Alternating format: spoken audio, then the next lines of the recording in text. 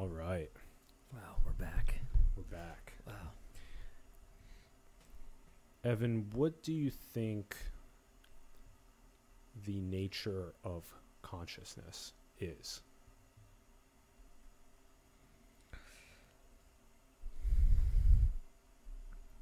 The nature of consciousness. It's always important to repeat the question, right?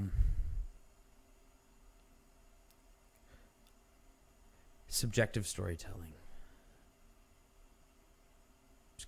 I guess I'm gonna plant a flag there just to start. And I know those are just two words, but I think in some way I just have to get something out and then to start unpacking. But that's kind of where my mind goes right away. Subjective storytelling. Because feed me a little more. Feed me a little more. Give me a little bit more of a framework. What angle, what side do we want to come in on this with? I enjoyed your reply. Oh, thank you. Yeah. Yeah. I could just continue to unravel that, and then you can. Yeah. Let's step unpack subjective storytelling. in. I like that. Let's unpack. Cool. Yeah. Well, so consciousness, I think it's a very personal thing on the one sense, which obviously we both know we've talked about this off the record many times, and there is a universal aspect to it, but there's also a highly personal aspect to it, and for whatever reason, the personal, to me, is what immediately comes to the fore, whether that's right, wrong, left, right, up, down. Personal is where I first go with it. Because I think, in some sense, the easiest way to understand, I guess, consciousness as a concept is to kind of think about this notion of there we're each, with the risk of sounding too self-involved and too narcissistic, we're all the star of our own movies, right? Mm-hmm. Like there is a cinematic aspect to your subjective experience of life, right? Yes. I mean, even down to the way that I think we typify and characterize experiencing life, it's primarily through the visual in some sense. Mm-hmm. Like we were talking about earlier, this idea of, what if you had to deprive yourself of one of the senses, which would be the prime one? And I think the visual is the prime one because it's what allows you as a conscious operator to track your movement through space and time, right? The prime one you'd want to keep, and then the prime one you were saying that you'd want to remove if forced was olfactory smell, was the one that you guys indicated earlier in your conversation. I like subjective storytelling. Mm-hmm. I think subjective storytelling has a feel to me that it's accommodating was the first sort of adjective that came to mind. It's accommodating. That's right. Subjective storytelling is accommodating. And then I also appreciated how you gave us the spectrum right off the bat, because you gave the super individual and you also gave the universal. Yeah. And so there's this spectrum too. Now, I think another interesting thing for us to talk about is, I think maybe all 8 billion people are familiar with the individual consciousness. Yeah. I think that's pretty fair to say. You've known it all since 8 billion, birth. Yeah. No, all 8 billion people, familiar with. Maybe. Yeah, but familiar with it at, I would say, a surface level. Yeah. Like the peak of the iceberg is conscious awareness that is almost involved with something outside of itself. Like it's kind of constantly interacting with the objective world versus this being the subjective, right? So it would be, that kind of squares with let me hit this for a second longer, because I think this is interesting to give us a runway on. Yeah, please. So subjective storytelling, okay, and then we have this sort of objective outside, and we were talking about a lot of people don't even go into the relationship between the two, the subject and the object. We don't even do that, or the subject and the subject and the space between this. So there's that. And then the peak in this case of the iceberg would be something like one that knows that they're conscious and aware, but that they focus a vast majority, if not all of their time, on the objective outside. And then what's below the, you know, the 90% of iceberg below that peak that's above the water is something along the lines of the deeper analysis of what exists beyond the subject spending vast majority, if not all time, on object outside. So it would be like if they spent more time on investigating the subject itself. So there's consciousness investigating itself as kind of one thing on the iceberg. And then another thing would be that consciousness investigating its relationship to other individual consciousness. I see what you're saying. And consciousness investigating its relationship with object. So, Yeah. but it's relationship, not just object. Okay, Right? I see what you're saying. Okay. And most That's people... complex. Yeah. Yeah. So we're unpacking the iceberg here.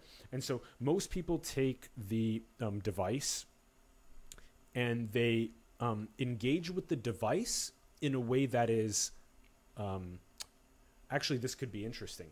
When most people, let's say, engage with the device, let's go to Spotify.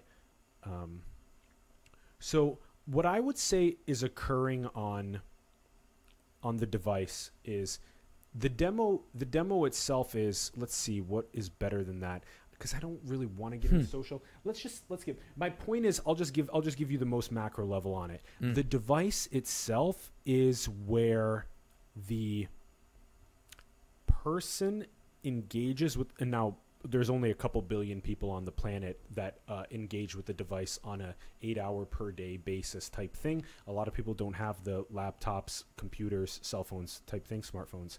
But for those that do, what's occurring for vast majority of people, from what I've understood, is that the subject engages with the object like it's an object, that the subject is only engaging with the object and focusing their consciousness on just the object, rather than the subject realizing that it's them, their relationship with the object that they can investigate in the iceberg. Anyway, we kind of gave a couple things: consciousness investigating itself, consciousness investigating with other consciousness, consciousness investigating its relationship to objects, all in the iceberg of subjective storytelling and understanding what the nature of it is, what the nature of awareness is.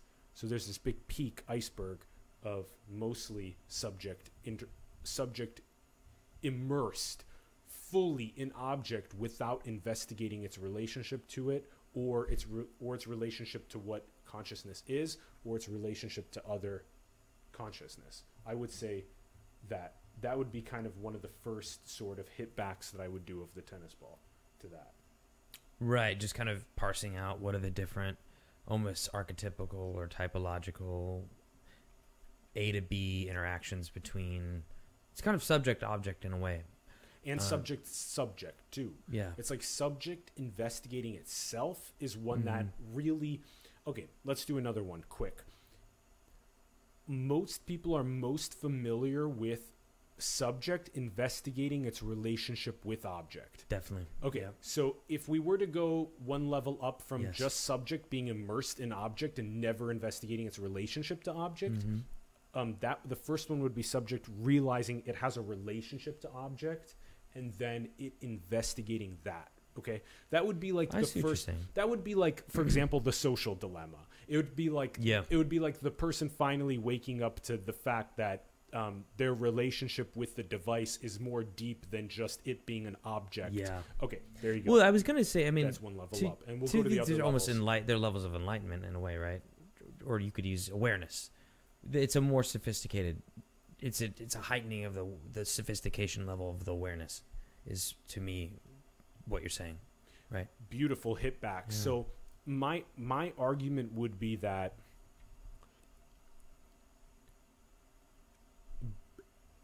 in doing the process of which we are describing, one becomes much more attuned to the nature of consciousness and the nature of reality and the nature of other conscious agents and the nature of the holism, the nature of the whole. And so in doing so, one becomes more enlightened, one becomes more aware, one becomes more conscious as a being, and therefore everything that one does becomes more moral, more ethical, more spiritually awake and aware. Therefore, one does not cast malevolence, one does not cast evil, one does not self-deal and take advantage of other people purposely. One begins behaving in a way that butterfly effects out the highest possible states. So that's why this is so important beyond just what appears to be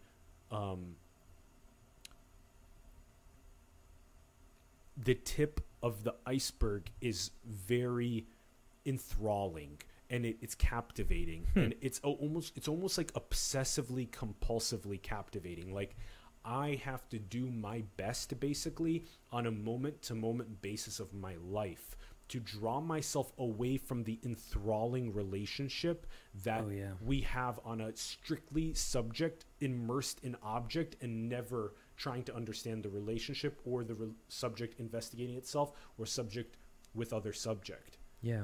So, okay, so if this is first, one could say that one takes the first step into the bottom of the iceberg, towards the bottom of the iceberg by that social dilemma analogy. Let's keep using that one. It's a good one. I also think, in a way, being able to even recognize and codify that first step, if you can even be aware that that first step exists and that you're in that stage, that's actually kind of step 1.5 to getting to number 2, right? That's good. Because in some ways what you're describing is self-awareness, right? It's if you can even conceptualize these, what was it, 4 different levels or something like that. We're going to figure it out where we're if you can even conceptualize those abstractly, even if you haven't really played them out yet or really manifested them in the way you're thinking, like if you can even conceptualize that those exist, you've already transcended step 1. Yes. Because there's a level of self-awareness there, right? Yes, which is kind of like the autopilot, egoic consciousness, one right, could that's say. a great way to put it. Yeah. Okay. So something important to remember is that the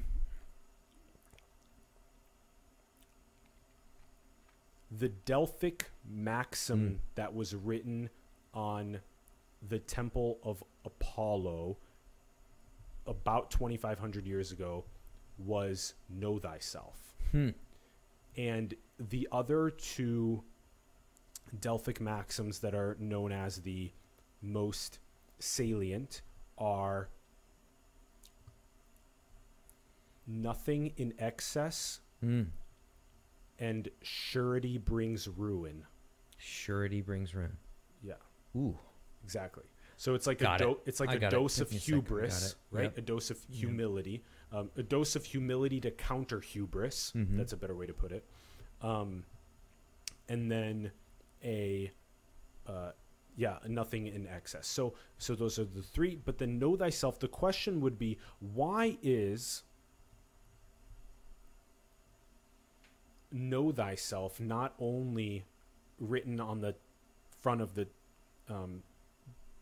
Temple of Apollo as the number 1 Delphic maxim, but why is it the thing that almost all of the ancient perennial spiritual traditions point to or talk about?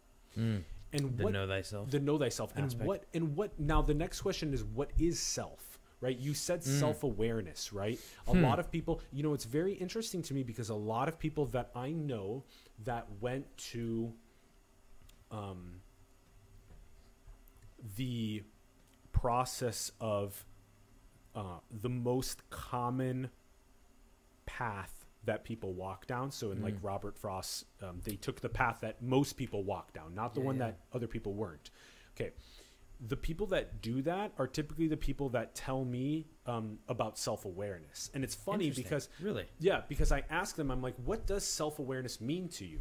And that's when things become kind of interesting, because it's almost like when you only understand self-awareness from the perspective of psychology, but you don't understand self-awareness from the perspective of spirituality.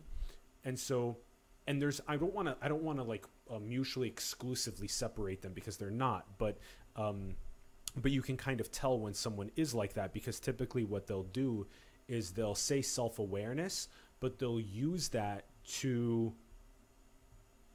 as an escape, or almost, it's a crude word, but excuse is almost the word I want to say.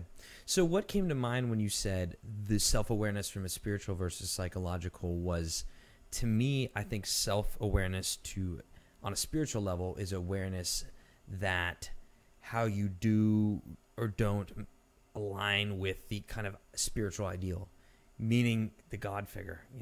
How do you diverge or converge with the features of that God figure, right? That's awareness of, because that's the ideal self. Because we all, in a best case scenario, we all would embody the characteristics of godliness, right? By whatever you dress it in, perhaps is not as important, but that's beautiful. I want to also take us to remember what you said. You gave us, right when you broke down into subjective storytelling, you broke it down into the individual and the universal. Sure. Okay. So this is where I think it'll be good to take this, because I think what people that say the word self-awareness from a psychological perspective, they mean the individual. Yep. They mean the individual, and they have only studied self from an individual perspective. So it basically not only, again, I don't want to be mutually exclusive, because it's not, but I just want to say, like, usually people that basically took the most common path, which is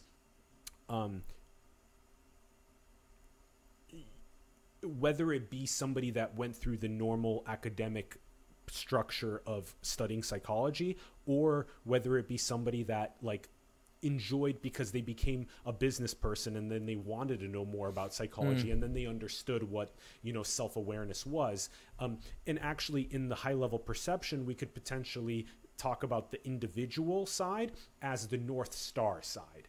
So that to a certain extent, the North Star is really what people mean when they say self-awareness, is they mean from a psychological perspective or an individual perspective would be something like, how aware are you of your consciousness and your moment-to-moment awareness and your North Star? So your dreams, your goals, your aspirations. How aware are you of your roots and your fruits, right? Your roots is where you have, roots and fruits is one of my favorite. It's you guys will see that when I break down high level perception in more detail with my stack of notes over there on camera and stuff. But so how aware are you of your roots? Where you have your lineage, you have if you got love when you were young, if you got water, food, shelter, the basic needs being met. How aware are you of your traumas, your parents' traumas, this type of stuff? Okay. So there's the roots, and then there's the fruits, which is how aware are you, there's also the moment to moment. How aware are you of your moment to moment beingness? And then how aware are you of your fruits? So how aware are you of your North Star? Yeah. So I'm just saying it's very individual, right? Now, where I think the spiritual or the universal, like you said, come into play, which many people that have went down the normal path have never touched and don't understand, is it's when you become more porous. In chapter 9, in high level perception, we talk about identity and we talk about porosity. And so it's basically the evolution of consciousness away evolving beyond, transcending, and including, as Ken Wilber and Claire Graves and Don Beck and Chris Cowell and Spiral Dynamics and whatnot have said, is that you go from egoic consciousness to social consciousness to ethno-consciousness to worldly consciousness to transpersonal. So now, okay, and then non-dual and symphonic we can talk about, but I just want to say this before we do, is that what porosity means is that you become more and more aware of the universal. You become more and more aware of the depths of the iceberg that are not just the subject's relationship to an object. And so this is kind of what we're trying to unpack, because every time you've noticed, it's funny, we've spent a week together in LA, as Evan has been instrumental in the foundation of the transition of the Simulation Recording Studio to Los Angeles. And Evan and I have spent some time also with not only talking about consciousness and the nature of reality ourselves, but also with other people. And every time that I've surgically, skillfully tried to insert consciousness or metaphysics into a group of people in discussion, it is it may be one of the most difficult things to do, because people have a proclivity to want to keep consciousness veiled from its own nature. Right? So it's like the veil of consciousness investigating itself is very strong. And so that's why when somebody inserts a question of how deeply have you investigated your source, or how deeply have you investigated your consciousness, these types of questions, the first thing that people do is typically, especially egoic level or social or ethno level consciousness, will typically do things like crack a joke, brush you off, and get back to its relationship with objects right away. Right. That's the proclivity. There's a very strong tendency for so. Well, I think because it's one of those things where perhaps if I'm understanding it in one sense of the way you're describing it, it could be something that by definition would uncover flaws in the individual or aspects in which they fall short of, I guess, this universal consciousness. To me, I kind of still keep characterizing in my head as, right, how, if you were to overlay yourself and your traits with the traits of like the most godly figures in history, like where do they align or misalign? And that kind of that overlay and the cracks and the misalignments, most people are not too excited to see those, right? It's not necessarily a comforting thing. It pushes back on the ego, right? It pushes back on the lower roots. Lower roots. Yeah, this is so beautiful. So you're spot on bringing this back up. So the universal is not only the relationship with the highest possible moral, ethical, spiritual states of existence, and that catalyzing the individual to actively strive towards that and sort of investigate its own roots that way, and its moment-to-moment being and its fruits, North Star, that way. But I would say that also on the universal exists the may I pull that? Yes, thank you. We have some of our images handy.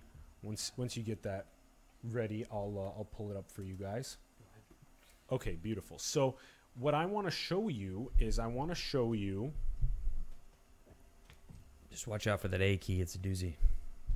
Oh, the A key. Okay. It's a doozy.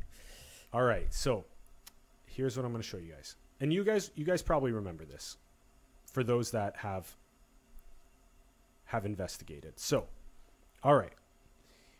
Now, what we're looking at right now is we're looking at high-level perception the visual synthesis that I authored and published 2 weeks ago. This is chapter 9. It's on consciousness. And this is what I would say is a little bit closer in the direction of the universal. So if we begin unpacking this,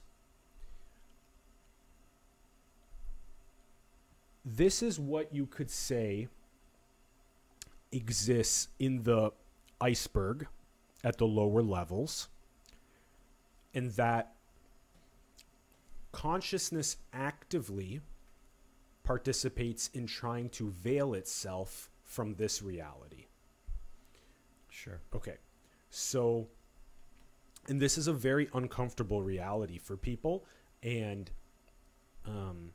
also a lot of people are starting to tap into this reality, and I'll explain how, because it's actually very interesting, because a lot of people are tapping into this reality by empathy, as Right. we've talked about a lot. That's right. That's right. We've talked about that a lot. And That's right. it's super interesting because you basically get like an evolution of consciousness that occurs where people sort of rank themselves up and become more aware and more, especially more aware of the subject's relationship to other subjects, and like the subject's Right. kind of first person experience, that kind of thing. Yes, that But part. it's Yeah. super interesting because people will get to that level of awareness, and it's super cool, but they stop there. Okay, so I'll give you an example. So basically, somewhere around like 2000 and maybe like 14 or something like that, let's say, somewhere around 6 years ago or so, I was maybe 22. And what happened was, I remember vividly learning my first time in my life that there are people that still carry a jerry can gallon on top of their head, Yeah. and they have to walk kilometers or miles to get water, fresh water, and bring it back to themselves, right? So this was kind of, I would say, my first like real introduction to kind of trying to truly get behind the first person subjective storytelling perspective of another.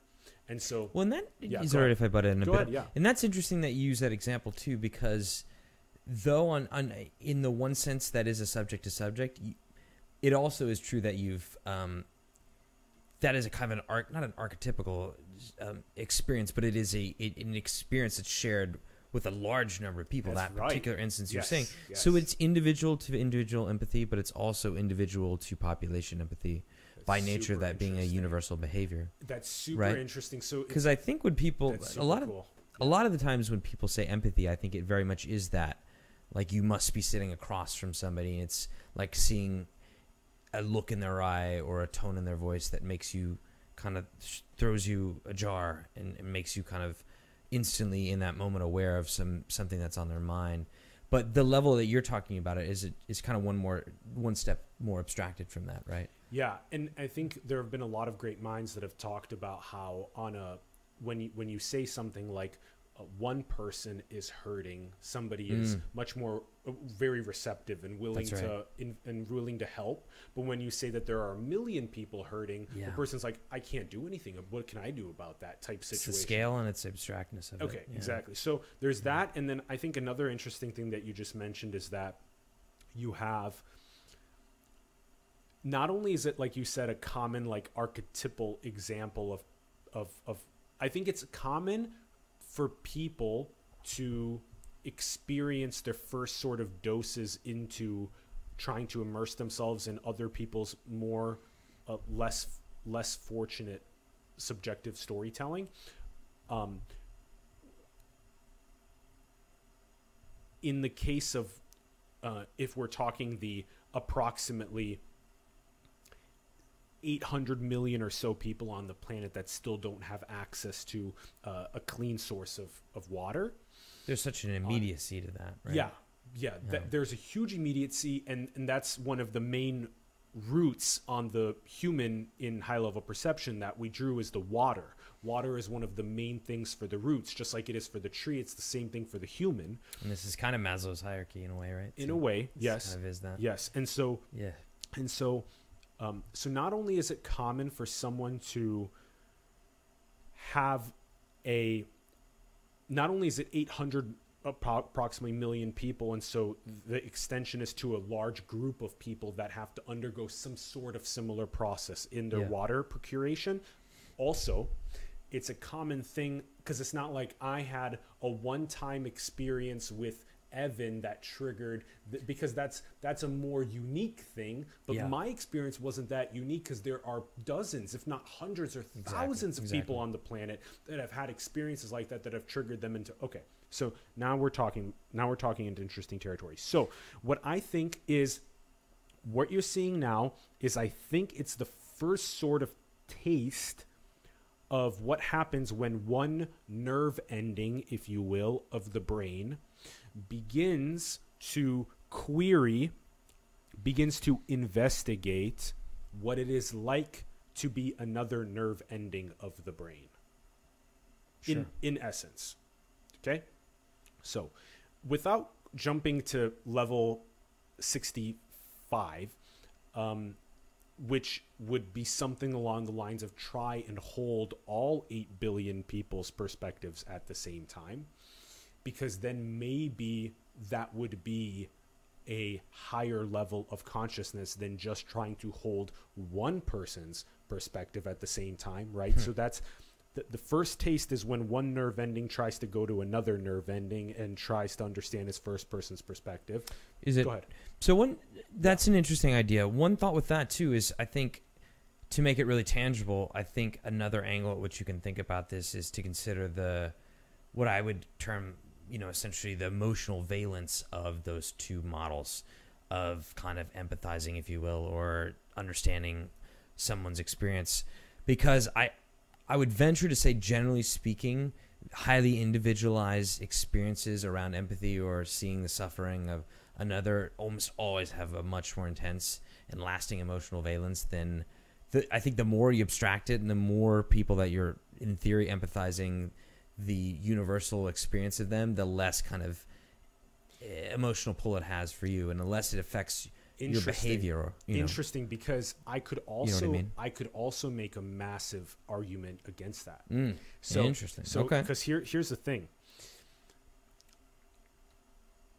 The emotional valence that occurs when one really truly gets behind the problem of 800 million people not having access to clean water is significantly more emotional valence, in my opinion, than when one person is communicating to another person some sort of deep. In this case, it would be if one person was telling me that they came from a rural village around the world where they had to carry a jerry can on their head. So I'm just saying this. Sometimes someone's consciousness can't actually go right away. It kind of levels up slowly in a sense. Almost everyone's does this way. Not everybody gets immediate kind of states of leveling up several times. But in the example where it would be some sitting down with somebody and having them explain to me about their life, about them carrying a jerry can to get water, what would happen is it would usually trigger an evolution, a really nice sort of new baseline where I understand how that's existing in the world. But it doesn't go to the next step sometimes, which is I wonder how many people experience that. And so the next step is when you go, okay, how many people experience that? And then you realize that it's 800 million people experiencing that. And then the next step is when you try and hold 800 million people, subjective nerve endings on the planet, having a lack of clean water on a normal basis. And then sort of the next step after you hold the space for that is to say, what can I do entrepreneurially, artistically, scientifically, in order for me to help those 800 million people get clean water just like we have on tap in modernity, and we have no issue, we spend 0% of our daily thinking on an existence on procuring water. And what would that unleash? That's always the biggest question, is what would it unleash? How many beautiful fruits would it catalyze of people's North Stars and gifts and ability to not think primally in search for water, this type of stuff. So I think that there's sort of levels to becoming more and more aware of what exists in the bottom of the iceberg. Yeah. And what we just went through as an example of clean water, and truly holding, you know, I guess we can use this word, but in today's sort of very woke culture, what occurs is a lot of people go to the one-on-one empathy, hand-to-hand combat. and then the question that I would ask is, what does it take for the consciousness to go to the next levels beyond that? And yeah. Well, what I find really interesting about this, I mean, and I think perhaps we're on the precipice of where sometimes we end up with this, is what I hear you saying I agree with, in a world in which we are seeking the most ideal version of how a human brain could operate, or how humans could operate, which best case scenarios can play out. If there's, we've seen it happen in the world, right? We've set our course towards some sort of progress and we've been able to achieve it. But something worth considering is, I think I always end up taking the position of the kind of like biological materialist. And on this one, that's why I brought up the emotional valence thing specifically. So we were talking earlier off the camera about, I brought up this idea that people only usually take massive action if it has really, really strong emotional valence. Like it's no coincidence that activists for sexual assault usually were sexually assaulted, right? Like, there's so many terrible things in the world. Your average person isn't going to wake up tomorrow and arbitrarily pick one and become that level passionate to defending and eradicating it, unless they had a very personal experience with it, or somebody very close to them and they felt the emotional trauma. And I would make the case that the reason that is, and I would say that this kind of is somewhat biologically determinate, because if you look at how we used to live, I mean, generally speaking, you would rarely live in a society where your tribe was more than, I believe, 100 and 150 people, right? Like that was kind of that Dunbar, magic number, yep. Dunbar's number. So I think that directly correlates with that idea that there's probably a biological evolutionary reason why there's this kind of emotional valence, and we struggle to have abstract notions of empathy or abstract notions of suffering. They seem to tend to not drive massive action in the same way, like these really hard-hitting personal, or, you know, your mother, your father, your son, your daughter, these people that are really close to you. Just because I think the human brain, at the end of the day, even if you think about how the brain, I think, structurally works, I think if you look at what was it, Phineas, the gentleman that got the railroad stake through his head, right? Like have you heard about this gentleman? So he maintained all his cognitive, intellectual capacities. Like, he could probably, you know, he could navigate logical problems, but he struggled to, if my understanding, if I remember is correct, he struggled to put his efforts in a direct, goal-directed way behind anything, because the part of his brain that was tied to emotion had been damaged or severed from the logical part. And because you need that emotional engine to trigger the abstract, start up and trigger the abstract logical part of the brain, that thing had been severed in him. So it wasn't like he lost intellectual capability or intelligence, he just lost motivation. And that, in my mind, that's kind of a case study in that notion that's why this kind of subjective low version is so potent, because it actually has to do with the brain structure and, in a biological material sense, right? Not to say that, perhaps there is a way that we... May we try Go and ahead, hold? go ahead. May we Yeah. try and hold space for the universal a little bit more? Yeah, go ahead. Okay. I think I said my thing. Go ahead.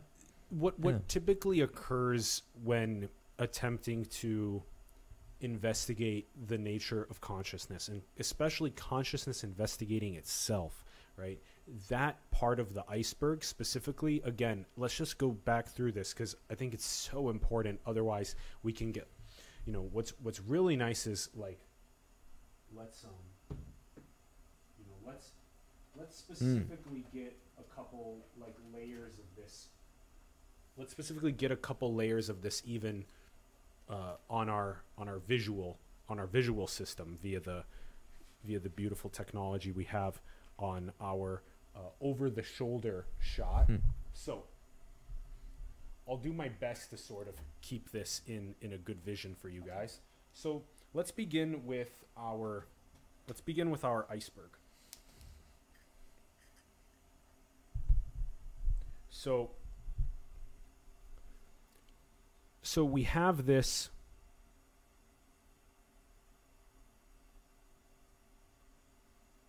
We'll go here. So we have this kind of like.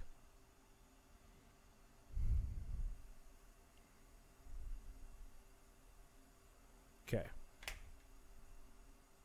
All right. Is that seen well? Yeah, that's seen well enough. Cool. Okay. Great. So we have this iceberg. Now,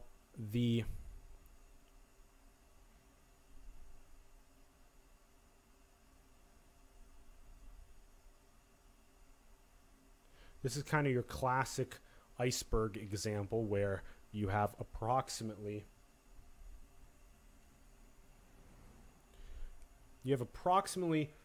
10% of the iceberg that is above, and you have approximately 90% that is below. This is a very, very frequent analogy and metaphor used a lot in life. Okay, so now what I want to do is I want to sort of illustrate to people where we were unpacking the majority of the nature of consciousness, and potentially that 10%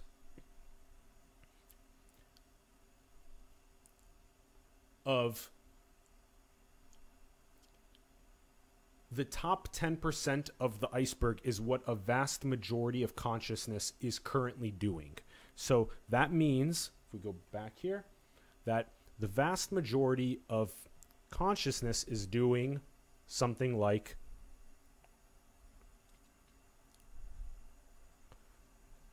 kind of like subject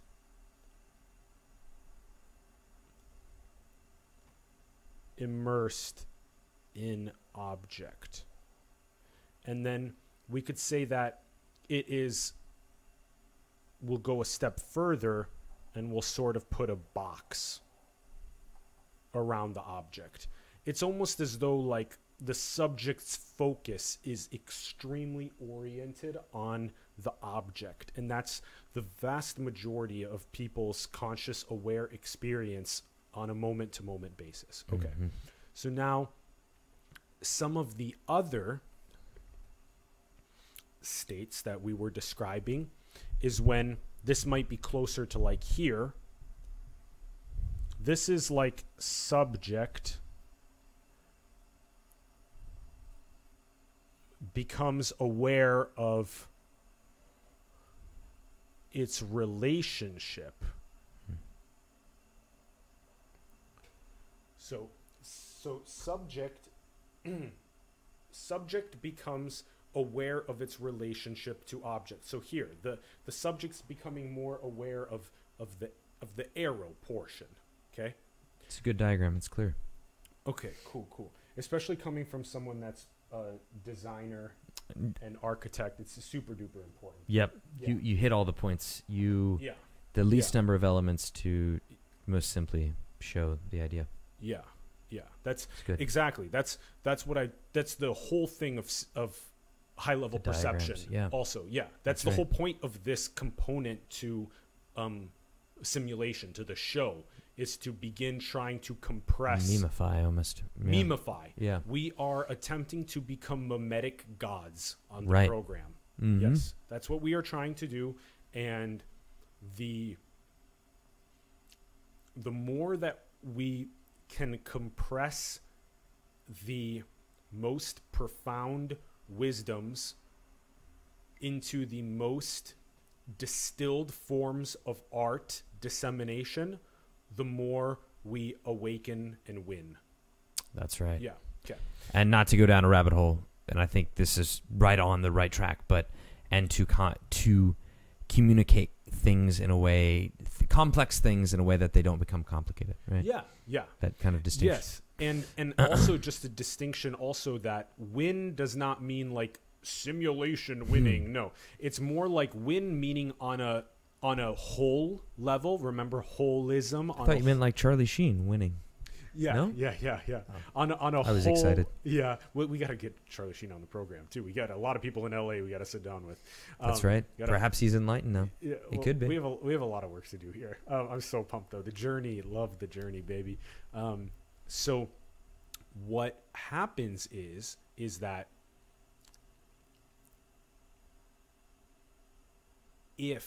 when one can understand on a holism level the winning being of the entirety and not of some sort of like the individual can win in a Nash equilibrium at the same time as the collective can win. That's not a problem. We can have that conversation, no problem. But I mean the collective winning on a metaphysical level, like meaning in diagram number 10 in chapter 10 on infinity in the second diagram, I give the Ouroboros and I give all of the Fermi filters, which are things like asteroids and mutually assured destruction with nuclear bombs and the planetary health bar being disintegrated due to short-termism, the code of life being used for malevolence like biowarfare, and then the artificial general intelligence being unaligned with the most benevolent outcomes. So what I mean by winning is I mean becoming mimetic gods, communicating, compressing, distilling art that awakens so that we win, as in we get to the Godhead, the gateway, which again I hypothesize as the metaverse, and then we go inward, transcension hypothesis, John Smart, into the next big bangs, into the next consciousness exploring infinity. Okay, just to get back to this, I just want to show another thing here because we made this analogy, which is great. So what was occurring was that we had talked about this one as the subject's relationship usually with the, let's put it up here, with the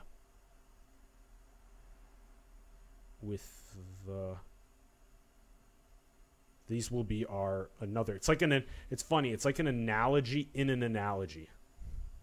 Actually, I've never thought of that before. Or I think I have, maybe have thought of that before in some ways. But okay, so now we're using an analogy within an analogy. Okay, I don't know if you guys can see that well, but okay. So I wrote the word phone, right? Because it's usually what happens is we get our phone. We get immersed in the phone, yep. right? Okay, That's right. So what's occurring in this one is the subject becomes aware of its relationship with the phone. As in, I'm addicted to my phone. Yes. Yeah. So this is where we write the words.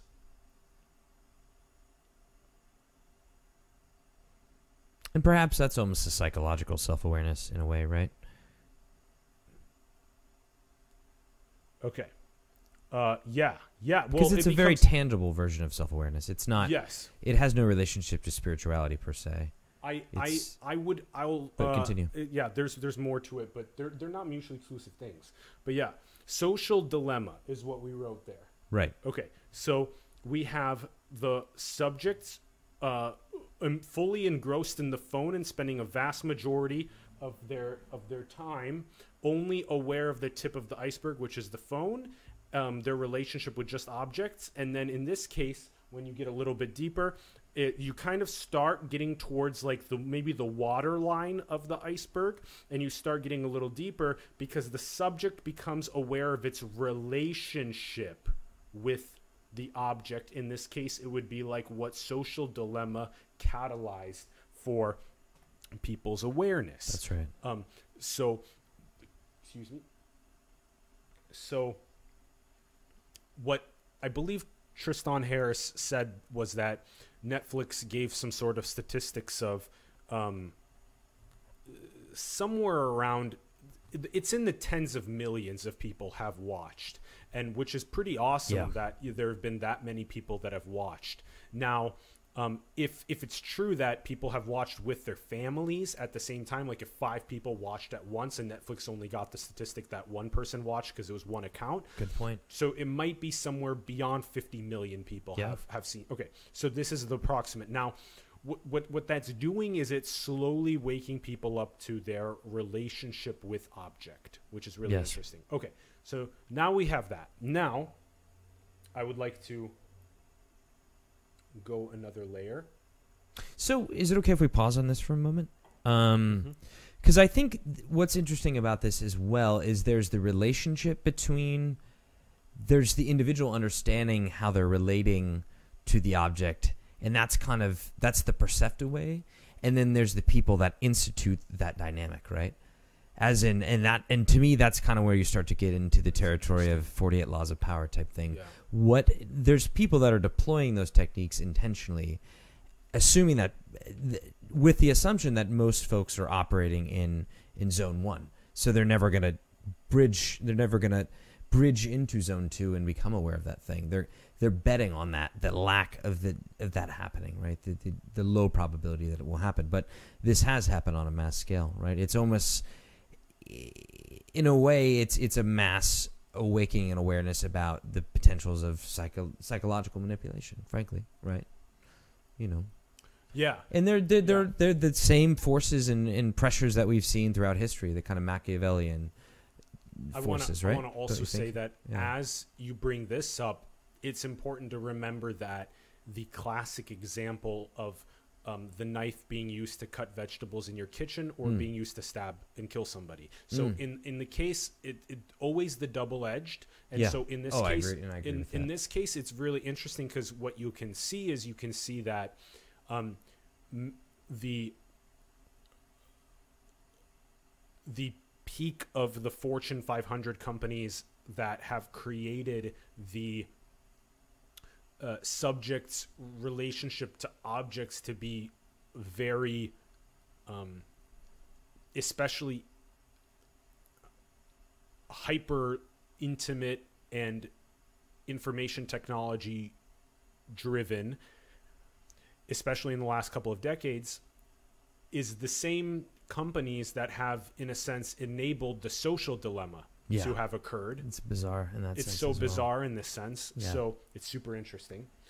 Okay. So, and that's, again, I write about this in High Level Perception in chapter 2, Seed Theory, in the second graphic on trajectory mechanics, when I compare Newton's laws of motion to the evolution of consciousness. What Sri Aurobindo and the Mother Mira Alfassa taught me before anybody else was that the spiritual ascent and descent happen simultaneously. And people like Carl Jung and Jordan Peterson have also been very adamant about teaching said things, like Jung saying that the roots must reach down to hell in order for the flowers, the branches, the leaves to reach heaven.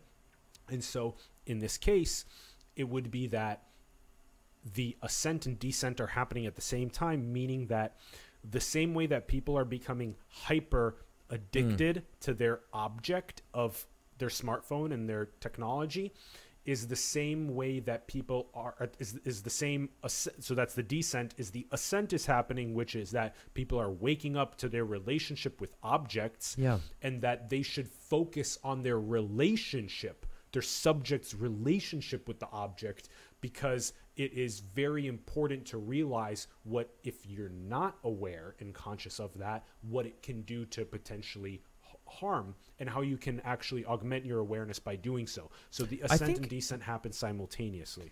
I think that has a direct relationship to that idea that Jordan Peterson describes about, I think in his psychological classes, he would always, one of the exercises was to imagine that you were a Nazi prison camp guard. Yeah, exactly. Yep. And this idea that the only way to, frankly... Did you notice I put that in the Epstein documentary?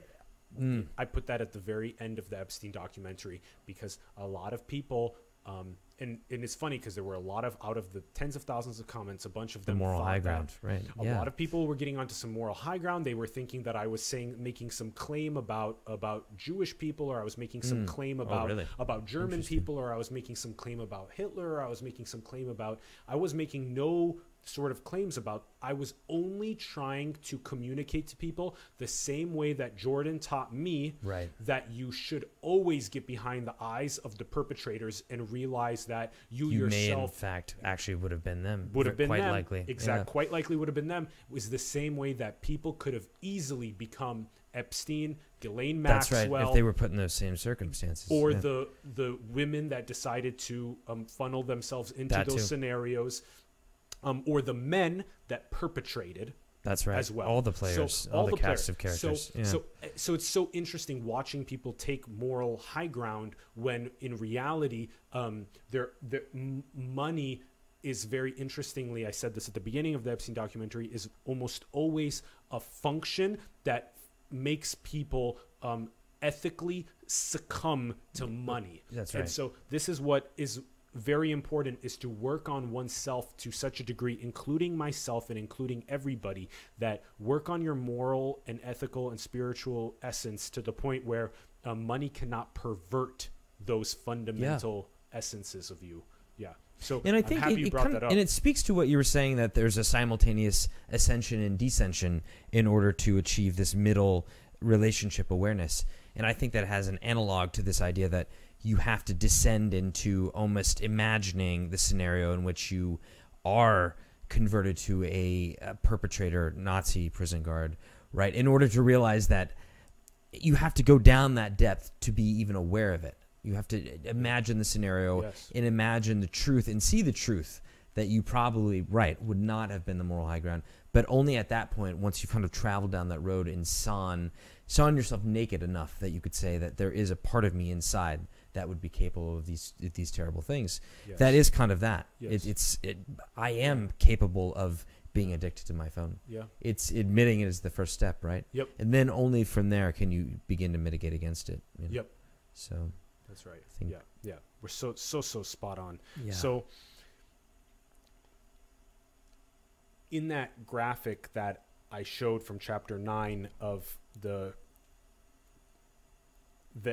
integral from 0 to 8 billion of all the nerve endings and of consciousness, that you can imagine that some of the nerve endings of consciousness have been the perpetrators at the Nazi prison camps, as well as the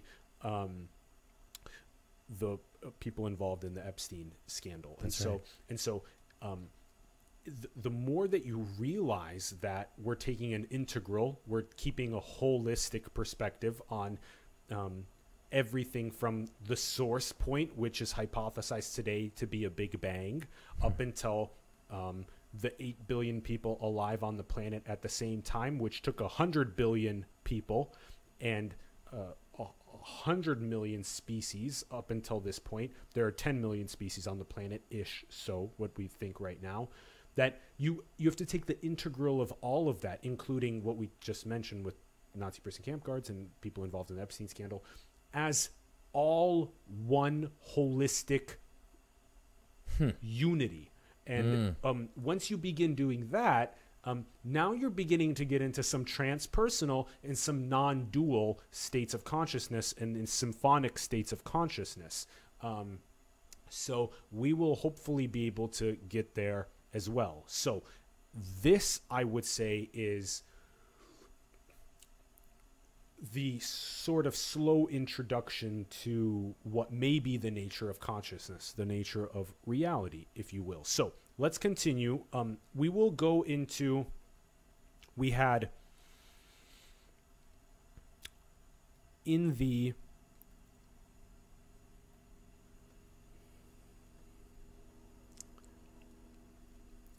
icebergs below water section, we were also talking about the subject investigating itself and the subject investigating other subjects, and the subject investigating the whole. So we can say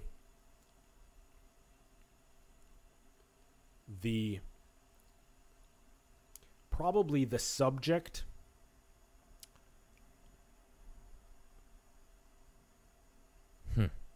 investigating other subjects, and then the subject investigating itself, and then the subject investigating its relationship with itself. Yeah. Yes. So here we have the subject investigating subjects, which is technically investigating itself, but if you will, play with the nerve ending investigating the nerve ending, or the cell investigating the cell of the organism. Just play with me. And then we have the self investigating itself. And remember the Delphic maxim, know thyself, right? So we're slowly working our way. And then there's the self investigating the whole, which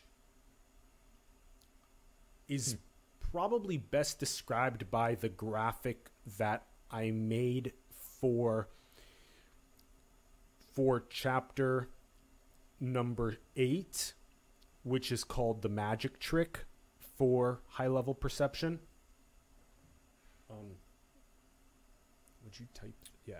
Sorry, guys. I wasn't able to get my NDI connection working with my laptop, so we're just using Evan's for this. Let me put that on the center cam, just so I can. I just want to really finish this point quick, because I think it'll be insightful. Okay. Yeah. So if we go, do you want me to chime in, or do you want to? Yeah, I just want to hit this really quick. So I have some thoughts. Great. Okay, excellent. So, all right. So here's your classical graphic for. Oh, interesting. So, we actually are getting a small issue where I can't show the. Let's see. I see. So can I wonder if it's. Oh, it did activate. Okay, great. Sorry. Awesome. Thank you. Woo. Thank you, technology. All right. So I think that this graphic from Chapter 8, The Magic Trick, does a really good job at teaching us what it means for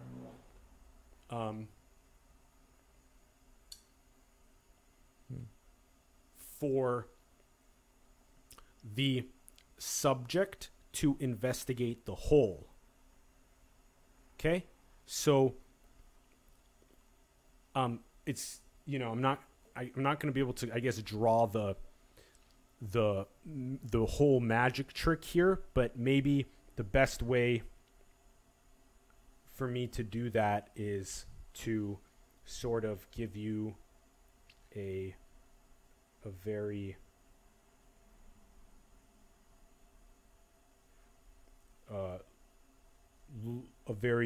low dimensional view of that, where it basically ends up being the humans that evolve on the planet finally begin to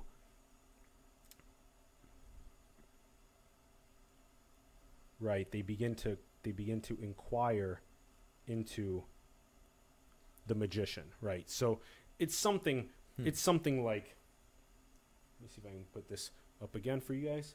Okay.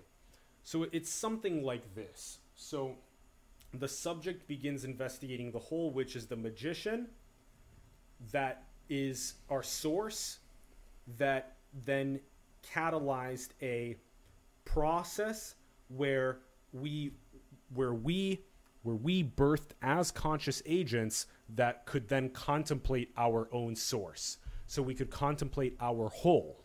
Okay? All right. So now, again, one more time, we have this. I also want to say the self investigating another self, a subject investigating another subject, is usually deemed in today's culture as empathy. This is usually the way that we kind of talk about it. And we can also, another sort of way to understand it is when a lot of people, for those that have been in love before, what usually occurs is, and this is not only like a person romantically falling in love with another person, and then whether it be for a year or 3 years, or whether it be for them getting married and having a kid, because what happens then is you fall in love with another subject, right? You fall in love with your kid. And so then there's that relationship to another subject that's very intimate and close that people experience. And then maybe that kid goes on to themselves also experience love. A lot of what people do is chase after experiences that make them feel closer to God.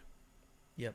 And so whether that be chasing, and Rupert Spira really taught this well. He was one of the leading non-dual teachers of the Advaita Vedanta direct path, that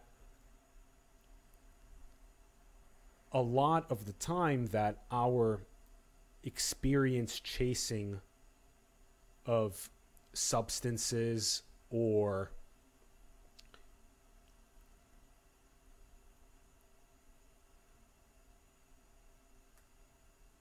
a one-night stand or any of these sort of love in this case also can be this way, that is usually because we feel some sort of a lack. And so it's basically the self not knowing itself. So if the subject truly was self-aware, which is what we kind of talked about at the beginning, that you would have a true gnosis, right? A true knowledge, as the Greeks would say. You know yourself. And if you know yourself, then you know your source. You know the oneness. You know the relationship when you have a subject-to-subject relationship, that it is the subject in relationship with itself, the self in relationship with itself. And it's all on a spectrum of, like we said, individual to universal. So we can probably also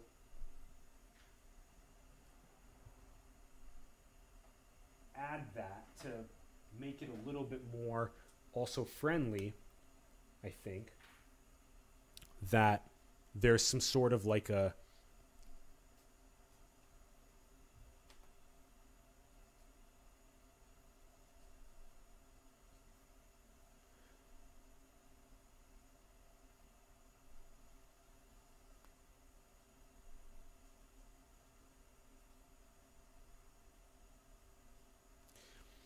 there's some sort of like an individual to universal spectrum that exists. And the whole point in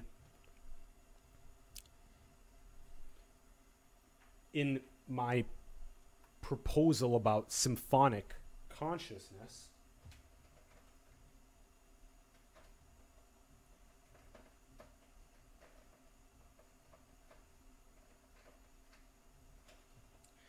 is to be able to do the two simultaneously. So basically, if you can merge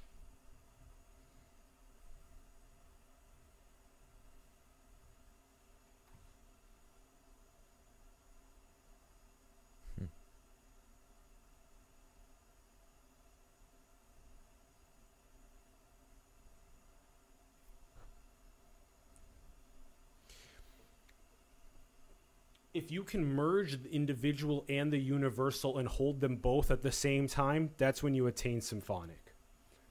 Now, what occurs is you have the hyper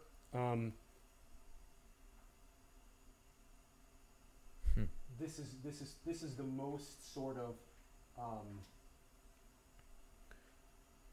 this is the most common modern day analysis of this, is you kind of have the I'll actually use my Eastern versus Western. yeah, world? yeah, you're spot on. So we have the very classic sort of like USA, specifically, especially the US today in modern day, and then this could be something like we can probably write. I'd probably write India first, and then kind of like China, something like that. Yeah. Okay, so, all right, so we have USA on the individual, and we have the universal with India, China. So it's, again, it's not as like kind of like binary and stuff like this, but just for us to, in a sense, be able to unpack these things in ways that are hopefully relatable and helpful. So, and it's funny because if you guys remember the graphic, thank you. By the way, have we got any comments going? Oh yeah, let's go check. Yeah, totally. This has been so interesting. I hope for other people it has too. I will definitely just go look at that here. I just want to show this so I can finish the point, and then we will. So if you can, as we say in High Level Perception's 7th chapter called the sorting algorithm, if you can hold the individual and the collective at the same time, meaning if you can drain the bathwater, the dirty bathwater of individuality, and drain the dirty bathwater of collectivism, and if you can uplift the good, the baby out of the bathwater of individuality and uplift the baby out of the bathwater, which is of collectivism, and then if you marry the two together and have them make a baby, what happens is you synthesize the best codes from each of them, and you archive the old codes from each of them. And so that's an interesting hypothesis that we'll unpack a little bit more once we look at the comments of the conversation. And so Evan and I have been feel free to comment. We've been sort of mentioning before we started that we were going to be looking at these. So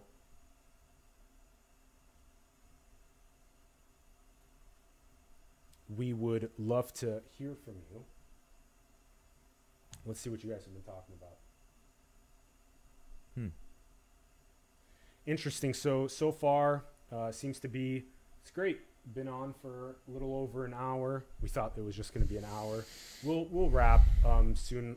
I'll do my best to kind of finish some of the key. I mean, it's a lot of. Well, I think we should there. start. Yeah, I think we should start analyzing. We should move to the next analysis of this because I certainly have an abundance of things. Yeah. Okay. I mean, I think we've kind of. I've heard this full rehearsal before, and you've heard my reaction. So perhaps in some sense, I could deliver that. Yeah, and so we've had some interesting comments of not being able to force a plant to flower early, which is a very, it's a common spiritual phrase, is you can't actually pull the flower to make it grow faster type thing. Yeah. And so, well, I think someone was appreciating our points on Aurobindo. People have been talking about the Pareto distribution, things like that. So yeah, that's kind of what's going on the comment stream. So one interesting, to riff off that idea of pulling the plant too early. So not to go too far Well, there's a part of me that wants to question the whole premise of this, and I think I've said this a few times in our conversations. To me, a lot of this sounds like the idea of how this is the steps in which one might initiate a utopia. But the question... Let's just transition, because I know that it's almost... Sorry, I just want to say that there's something about...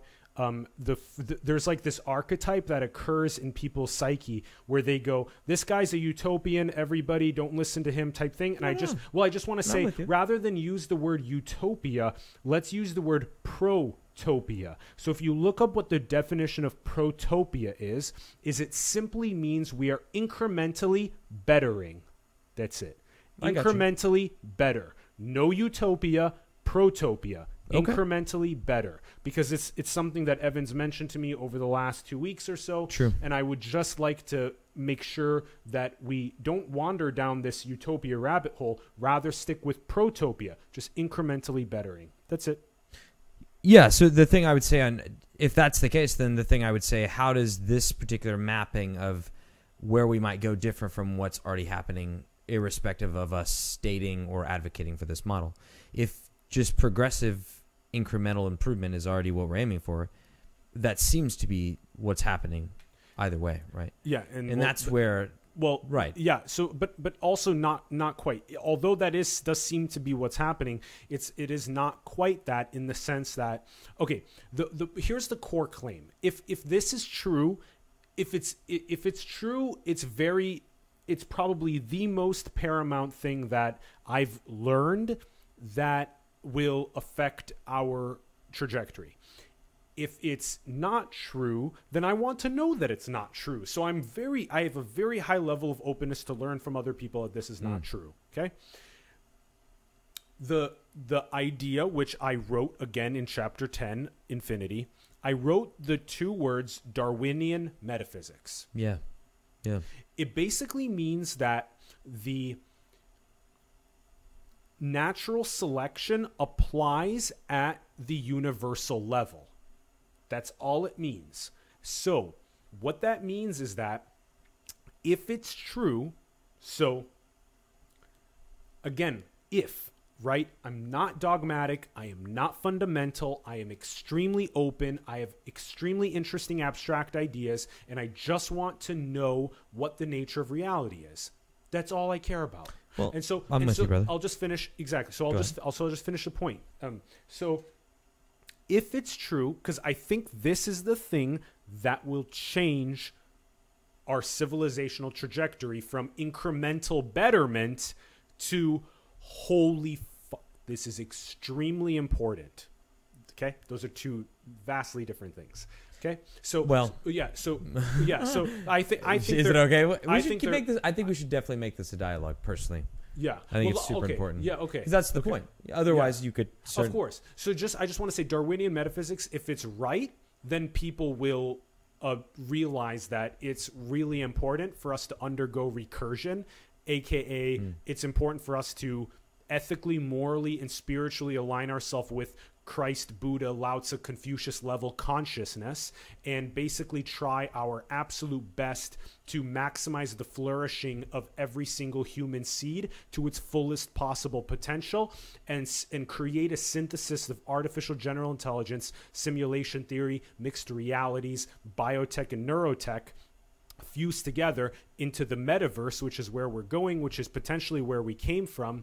And so we can actually undergo recursion into the infinite designer realities that we create, which is potentially where we came from before the Big Bang. Now, if that's not true, if there is no Darwinian metaphysics, if it's guaranteed that we make it to the next recursion, it's guaranteed we make it to the Godhead. If that's true, then if it's just guaranteed, so if Darwinian metaphysics does not apply, I want to know that as soon as possible. I'm actively looking for it to figure it out. So, well, I think to me, Darwinian would imply that this is a truth in the material truth sense. And I think to circle back to where we very started with this conversation, consciousness being subjective storytelling, right? That's kind of where I come at this. It's not so much that one story is right or wrong. It's just I think it's how utilitarian and useful is the story. You see what I mean? For sure. Because in the same way, in some ways, what this kind of this world that you've painted and created through the relationships between these ideas and the architecting of it, to me, it does have shadows and echoes of a religious doctrine, right? And I would argue that it's almost birthed of that, right? I think in order to create this particular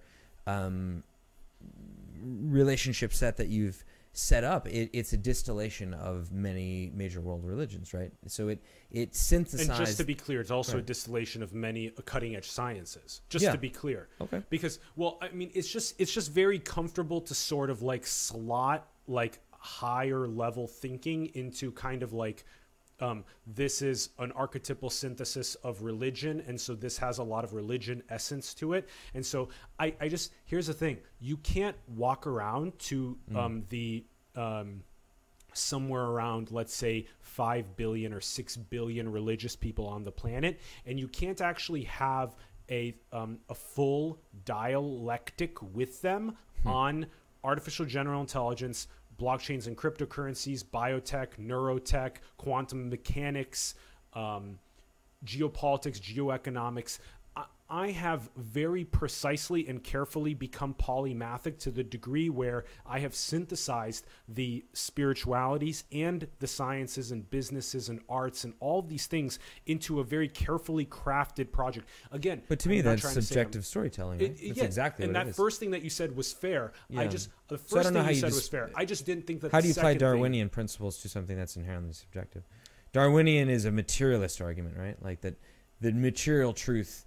In a materially true world, something will prevail. But in this kind of homogenous field of ideas where we're not applying a value judgment, because in my opinion, it's more about how effective is this meme of an archetypical story or an archetypical architecture. Like you said, perhaps this resonates with a certain percentage of population, but perhaps Christianity or some other doctrine that still puts, evolution of knowledge of goodness and moral virtue at its peak. Like what's to say that it's true in the sense that the relationships, it's relationally true, right? The relationships embedded in them in this are true in the sense that they're analogous to all these other relationships we see in other doctrines that we consider to be have proven their value to when deployed appropriately and when deployed in a good faith sense lead to good moral results, is right. So if we go one step above Darwinian metaphysics, what we arrive at is consciousness exploring infinity. Okay. Yeah. And if consciousness exploring infinity is true, what happens is Darwinian metaphysics is potentially even not that, it's not as important, because if the source point, if you imagine as we have in the infinity diagram, if this is true, again, I'm so deeply in love with being wrong that I have no problem at all of saying things that might possibly help people. But if they're wrong and people can show that, I'm extremely open. So, all right.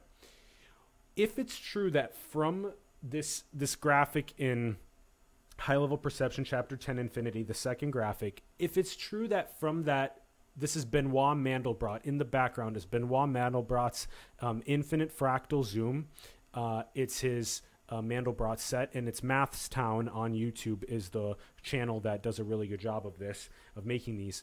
What I would say is, if that's true, that from that center source point right there in the middle where the green square is, that, and then if you go to the top left corner where the green square is where the diamond is at the center of the prism that is refracting the source white light into all of its rainbow combinatorics, that if that's true, basically the idea is something like boom, boom, boom, boom, boom, boom, boom, boom, boom, boom, boom, boom, boom, boom, boom, boom, boom, boom. That's how fast universes are being created. So if it's true, again, it's just a thought that if you look at the top middle, those would be like the universes that are being created. Is something like that. It would look something like the universe is being created super fast like that, and that if consciousness is exploring infinity and there's all of these different permutations and combinatorics of who you are, who I am, who Evan is, who different combinations of math and physics, different combinations of sentience being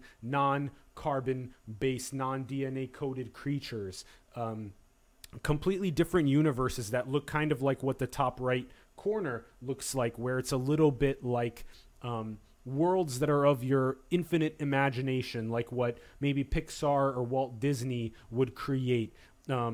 Things like that, that if that is all happening this fast, then Darwinian metaphysics doesn't apply as much, it's not as important, because even if this reality does not undergo the recursion, if it does not meet its godhead and go into the metaverse, if we completely obliterate ourselves with any of the Fermi filters, then what happens, if this is true, is potentially conscious agents go into the next births of exploration on other combinatorics that are being made. So that's the essence of potentially consciousness exploring infinity, even transcending Darwinian metaphysics, which is what many of the perennial spiritual philosophies have talked about. And last thing I would say about it is that it's always interesting to me hearing how often people like haven't studied the Old and New Testament, or they haven't studied Sufi metaphysics, or they haven't read the Tao Te Ching, or they haven't read the 4 books, 5 classics, or they haven't read the Upanishads and studied Advaita Vedanta and Dzogchen and Theravada Buddhism and danced the African Vodun tradition, or done entheogenic medicines of the Native Americans, or done sweat lodges, and how often people still somehow haven't done any of those dozen things, but how yet they have formed some sort of concrete opinion about perennial spirituality. So the reason why I say that is because I myself, if you guys remember, if anybody watched the interview I did with Jordan Peterson 2.5 years ago, what happened was I was 25 years old and I had only tried Theravada Buddhism, and I had tried some entheogenic plant medicines, and I had dabbled a little bit in some of the other major books of spirituality and whatnot, but not too much. So 2.5 years ago, my essence to Jordan Peterson was something more along the lines of, there's a lot of dirty bathwater. Man, that religion and spirituality stuff, there's a lot of dirty bathwater. Can't science just do everything? And it was funny. Well, science is descriptive, not prescriptive, right?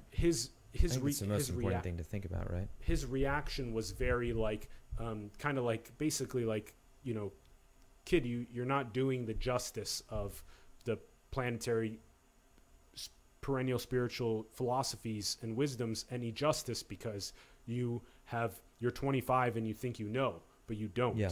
And so what I see is, I see a lot of 20-year-olds, a lot of 30-year-olds, a lot of 40-year-olds, a lot of people who I spent finally in the year 2020, I spent 10 straight months putting together a lot of high-level perception.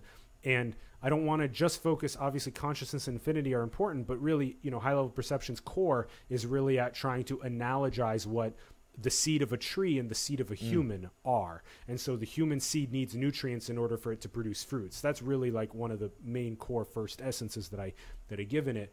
But that it's just so surprising that people that are just a couple decades old will basically throw away the 5,000-year-old planetary spiritualities because they think that it's just all dirty bathwater, and that I spent 2020 specifically trying to immerse myself in all of those dozen that I described to you, and it was a lot of work. I literally took 10 months to do. You know how few people can take 10 months of their lives to do something like that? It's true.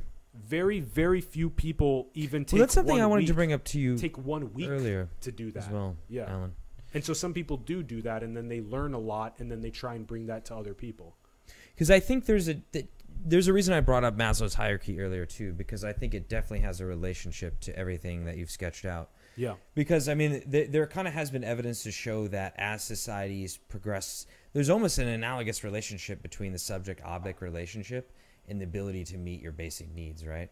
Like literally, you could just take that diagram and put it next to Maslow's hierarchy, and they would be one to one, you know. And the reality is, it's only kind of in nations wherein, or parts of the world wherein we have the luxury of not having to be stuck in S to O constantly, that we have the ability to transcend, right? Like and I think 800 million people we listed earlier that were undergoing tremendous exactly. stress. It's with going to be water. tough for them to get to the top of Maslow's hierarchy or to your last option, because their brain space is literally filled with just the bottom of the pyramid, right? And not always correct, because a lot of extremely wealthy people in modernity are extremely low in egoic consciousness. True. And a lot of True. very And there's that poor, too. a lot of very poor people living in international poverty, which is less than $2 per day, US dollars per day, are some of the most enlightened people, which is super interesting. So there's a lot of people that fit into a different, and I described that again in chapter 6 on AI Coach in the second graphic on the biometrics of awakening, that you have a wealth hierarchy next to a enlightenment hierarchy. But the funny thing is, you don't know, I agree with that. you don't know where the people are on the enlightenment hierarchy. Yeah. So with you. Maslow's I'm with you. hierarchy is an important creative archetypal structure that gives us insight, like you're describing. It doesn't, I just want to be clear, it does not precisely articulate the it's one again, it's aspect. archetypal. Yeah, it's archetypal. one aspect. Yeah. The other thing Not all of the nuance. Yeah, go ahead. Yeah, the other thing I would say is, and you know, so Alan and I have talked enough that we know each other's curveballs and we know each other's lens that we're going to apply. And I always go psychology first. I lead with psychology. So the really important thing I would say is, if you know the Myers-Briggs personality test, which is very similar to the Big Five, it's although it is not exactly the same. Although it says that the psychoanalysis of the Big Five has been proven to be more effective than the Myers-Briggs. That's right. That's true. That is a true statement. And That is a true statement. I just want to be clear, because you do talk about Myers-Briggs a lot, but you talk about Big Five a lot too. But I just want to be fair here, that it's good. Let's be fair. Okay. Yeah. So that being said, there's this concept that, so within the Myers-Briggs, it's a 4-dimensional breakdown of, it's the first letters E and I. You're either more extroverted or more introverted. It's obviously a sliding scale. The second dimension is intuitive or sensing, sliding scale. And that one's a little bit less obvious what that means. People that are sensor driven are more naturally predisposed biochemically to be oriented towards the physical world. Intuitives are much more like Alan and I are probably the audience, that are more interested in ideas, right? In the intangible, in making predictions or projections about the nature of the world based off things that are not physical, right? They're not just straight observation. T or P, thinking or feeling. I think that one's relatively self-evident. And the last one, perceiving or judging. And the thing I think that's important to remember with all this is that there is literally all those relationships statistically in the general population are essentially 50-50. There's about half extrovert, half introvert, half thinking, half feeling, half perceiving, half judging. The one doozy is intuitive and sensing. There's way, way, way more sensors than there are intuitives. And if you think about that from a biological standpoint... Was it 2/3, 1/3, or 3/4, 1/4, or what do you mean by I believe way it was more? I believe it was 2/3 to 1/3. Okay. 66% to 33%. 66 sensing, 30. Exactly. 66% of people are naturally predisposed to be more concerned, frankly, with S with to O, physical, tactile, physicalism type thing, and then subjects immersed in object, and then intuitive would be something more like ideas, and maybe they would want to explore what the relationship of the subject is to the object, or the subject to itself via other subjects, or things like that. Yeah. Abstract thinking. And so the important thing to think about with that is, I mean, there's probably some pretty clear biological reasons why that would be. I mean, intuitives are going to be much more valuable and of utility in leadership roles. They're going to be of utility in teaching roles. But those things relative to the overall percentage of people operating and doing and working things in the world, like you need a lot more people historically that were actually physically doing things, that were obsessed with the physical world, moving things, building things, construction workers, fishermen, people that are bakers, people that are very in the physical. I mean, if we had that, if you actually think about it historically in the way we used to operate, or still kind of do, if that ratio was much more like 50-50, we kind of be in trouble, because we'd have all these people that want to talk philosophy all day when we're trying to, make sure we have enough food to survive, right? Or enough like wood chopped to, keep the fire going. So that would be the lens and the overlay I would lay on top of this, is that it's important not to forget that there literally are a larger percentage of the population that's predisposed to not think this way, nor have a temperamental interest in thinking abstractly. So are you essentially saying something along the lines of that, that over the course of the last 6 or so million years of evolution from the chimpanzee to the human, that it somehow ended up that, especially maybe in the last couple 100,000 years or so, that the 50-50 splits across the other Myers-Briggs sections besides the sensing versus intuitive are 50-50, because that's evolutionarily okay for our trajectory. But the one that's the assumption, yeah, that is not okay to be evolutionarily 50-50 is sensing intuitive, because in order for from about a couple 100,000 years ago up until maybe 10,000 years ago and whatnot, to have kind of gotten there, we required more people to be sensing so that they could to be in the physicalism. Yeah, to be operating primarily in the physical. In the world. physicalism. Child rearing, child reproduction. Okay. Procuring food. I'll say that I'll give you like that. That was an interesting. I like that point. And let me give you. And I actually got something that might fall into your camp. But Yeah. you could probably make a pretty compelling case that as we're becoming on a population level, at least in the West, there's less need for hands-on kind of work. Do you remember and what we're I needing more wrote? synthetic work? Do you remember what I wrote? You could make the case that intuitives yeah. will cycle up in the population as a percentage. Yeah, You could make that case. Yeah, it was I could super, see that happening. super interesting. If you because I we'll don't know, be in the like genetically 2008 successful people. In 2018, I wrote on my personal website, alansakian.com. In 2018, I wrote the phrase, "We're not farming, we're on Twitter." Period. You couldn't have put it more concisely. That's See, exactly that's the right. whole mimetic gods thing we were talking and about. That's exactly. That's if you could just put it into really a sentence, like, potent. So that I think you're right that it might be true that maybe in the next okay, I'll get a little bit woo in a sense, because what happens is you have people that try and analogize like an octave to the evolution of consciousness from the Big Bang until the Godhead Ouroboros. And so what they say is that we are approximately in the third density, okay?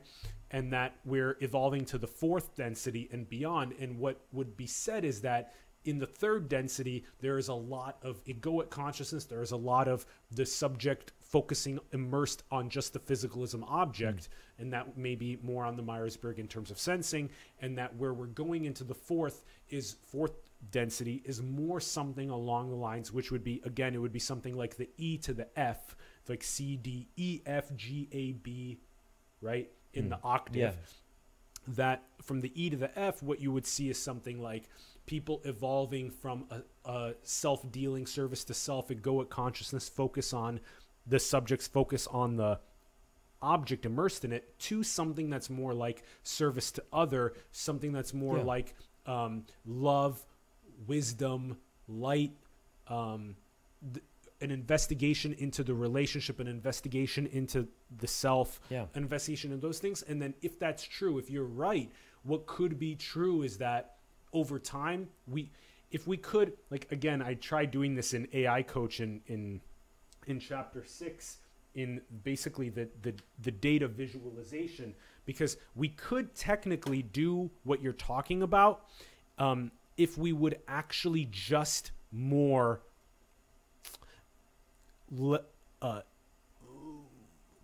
if we kind of just really here, look at this. If we gave a little bit more of a fuck about, Edward Tufte's quote, above all else, show the data, right? That's the quote on the top of Chapter 6 AI Coach here. And if we could visualize not only the individual's data like this, but I mentioned how this is scale invariant, meaning it applies not only at the individual level, but you could visualize kind of like your family's data. You could visualize your city's data, which is something that Bloomberg and the cities initiatives are doing with smart cities. They want to visualize their data so you can understand how the economy is doing, what the response time is of the fire department and of the police department, and how the pool occupancy is doing and stuff like that. So people, so people care about data visualization. And so if you scale invariant, so if you take it beyond the level of city, you get to like the state or the country. So imagine if the country had like an operating system of its data visualization and it could see what was happening. Because right now, all you have is you have someone that occasionally says the United States is $28 trillion in debt. And then other people go, okay. And then they go back to kind of like their day-to-day shit. But like if you actually sort of had like the United States is like approximately $4 to $5 trillion like yearly budget, and like where a quarter goes to the military industrial complex, or a fifth goes to that, a fifth goes to Medicare, Medicaid, a fifth more goes to those, and then the little $60 billion that gets sprinkled into education. Meanwhile, the military industrial complex is $700 billion plus. So if people could visualize things like this, it would help awaken them. And we talked about this with data interoperability in our previous conversation. But then you go up to the planetary level of data visualization. So imagine if you had one of these dashboards for the planetary health, for the planetary. What you could do potentially is you could see the 8 billion humans psychometrics in a Myers-Briggs sense. That would be interesting. And where those deviations occur over time. And then you could see if potentially this idea of evolving from the third to fourth density, from a service to self to a service to other, is potentially actually catalyzing more and more people to go from sensing to intuitive. Yeah. And that's what I was getting at. I believe that probably inevitably will happen, because we are building a world and certainly an economy that trades so much more on abstract thinking than it does on tangible thinking, for sure, right? I mean, tech and software, that's all abstract reasoning, right? It's not. I mean, there's a tangibleness to it, but I mean, creative strategy within those organizations, it's all about synthesizing a bunch of things, abstractly synthesizing metrics within the company itself, and then spitting out some sort of answer. And that can't be done. It's too abstract to be done in a sensing fashion, right? It's not just tabulation. It's analysis and synthetic conclusions. Yeah, that was really abstract. That was really abstract too. But we're totally heading. Let me put it this way: it would be hard to be Jack Dorsey and be a censor. Like I guarantee, I would.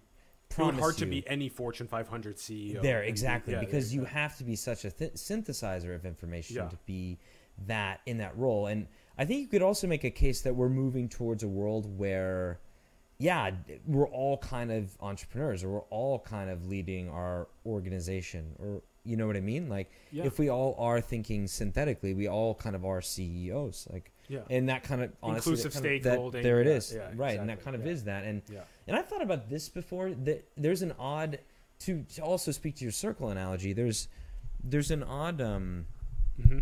Hopefully that's not too far. You're good. There's an odd recursiveness to that too, because if you actually look back to, and then I'll admit I'm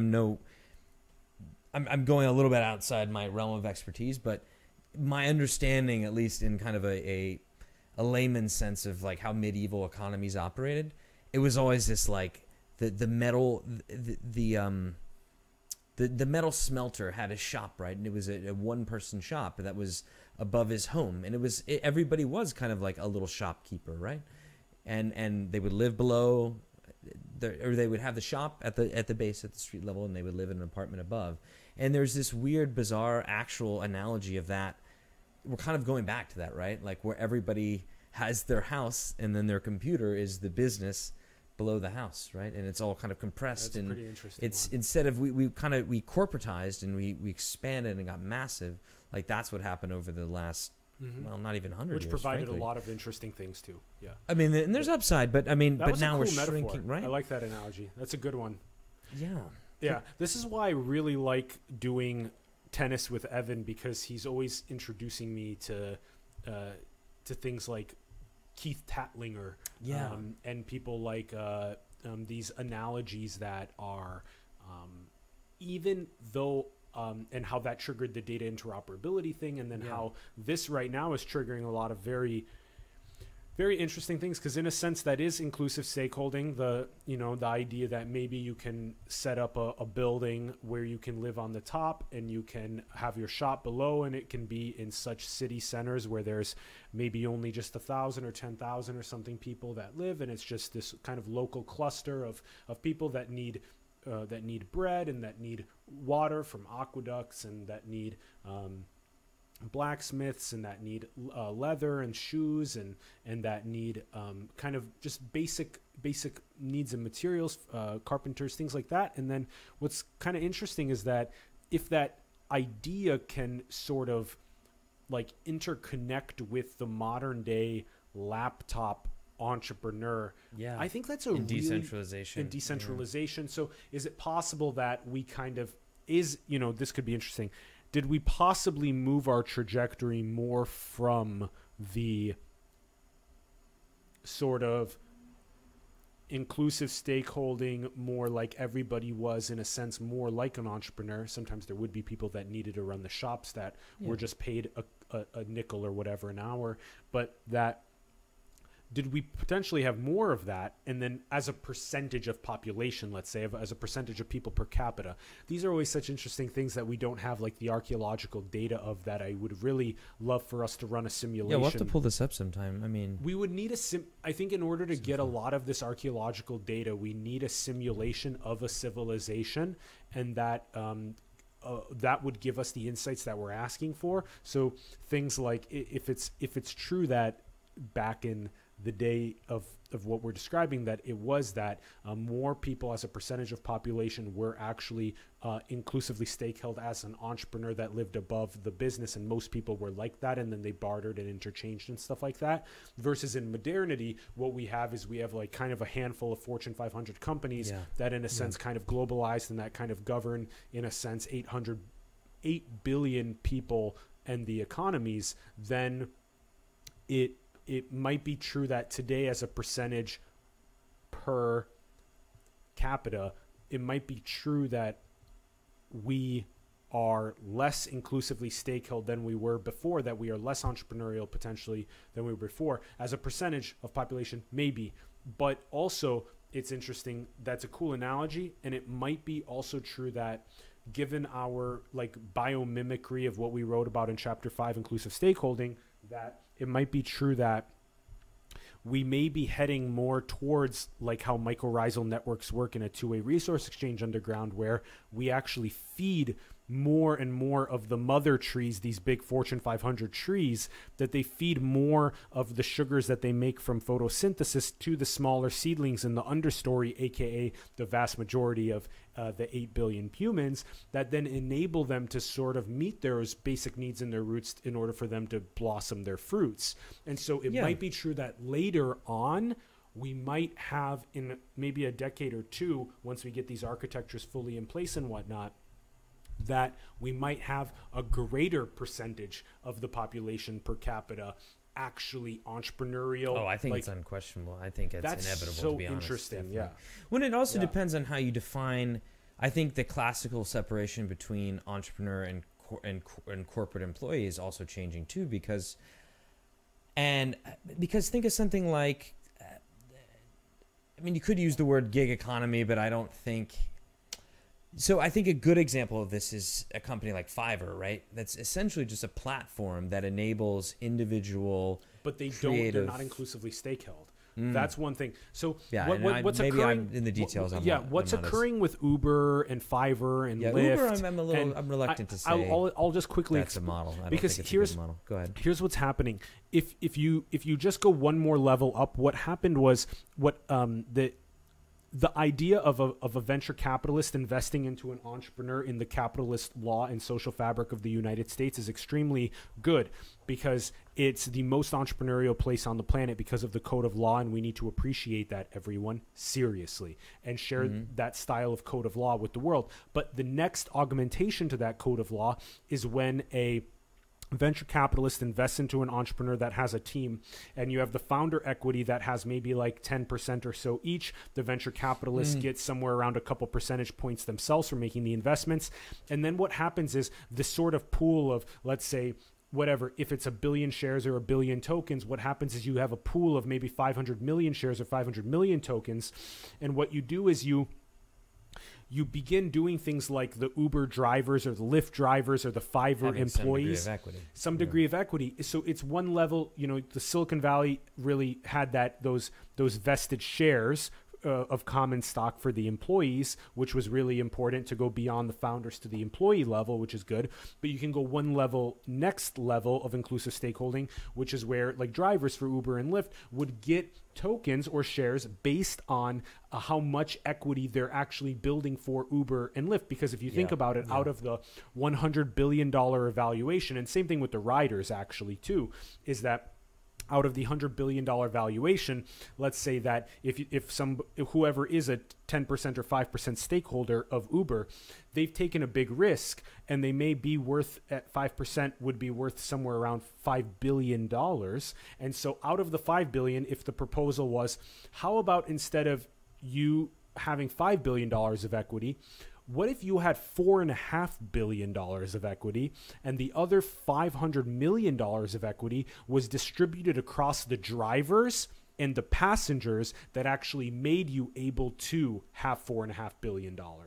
And then that's interesting. That's when everything clicks more for people usually, because they took that big risk. They deserve a big reward, a big payoff. But it's just, instead of getting a ridiculous amount, it's like you get in a ridiculous amount and a little bit less so that everybody can be more well off. I definitely believe in that. Yeah. The passengers, that's interesting. Break that down a little bit more. How? Because I mean, you're essentially paying your customers. Well, the idea is that the wealth creation engine itself is literally the reason why it happens is you have the Rube Goldberg moment of the entrepreneurs, the founders that then get invested by the venture capitalists. So these are the people that take the most risk. And then the next people that take the most risk are the employees, the employees that build the software and the technology that enable people to just use their phone in their car to become a driver and get paid. So those are the people that take the most risk. They deserve the most payout. Yeah. The next people that deserve the most payout are the people that in 2012 were the first ones that decided to work for Uber. Or not in terms of employees, but in terms of drivers and riders. Yeah, drivers and riders. So what happens is you have basically a titrated scale from 2012 to 2021. Look, by the way, this is the same thing we're describing with Bitcoin. It's the same thing. As in literally in 2008, people who came on board early onto Bitcoin are the ones that got the most disproportionate payoff. They own the most equity. And people that are trying to get into Bitcoin and other crypto in 2020 or 2021 are getting less of a payout. But by the way, you should still get into cryptocurrency, because in 10 years, you're going to be like, fuck, I should have gotten into crypto in 2021. Perhaps so. Because it's going that way. And so, again, it's just a simple idea is that people in 2012 that were driving and riding on Uber, they should get a slightly disproportionate amount of shareholders, tokens, or shares compared to people that are driving and riding on Uber in 2020. But then there's another sort of little asterisk, which is if somebody only let's say somebody only gave 500 Uber rides in 2012, but somebody in 2020 is giving 20,000 Uber rides to people, they deserve more in 2020, 2021, 2022 is giving 20,000 Uber rides. That then it makes sense to actually also distribute potentially slightly more equity again to that person. So, but I just want to say one thing. One thing. One more thing. Not just one. No, you got at least 10 more things, right? I have a million things. But rather than spending, because this is interesting, I love talking about inclusive. Okay, well, let's stop. I got one more thing. I got one more thing for you. Okay. No. Because I just want to revisit consciousness before we end. That's all I want to say. That's because we literally just every time. I think it was very clear, and there's never a conclusion, right? That's kind of the point of that conversation. As Leonardo da Vinci says, art is never finished; it's only abandoned. So I got one thing for you though.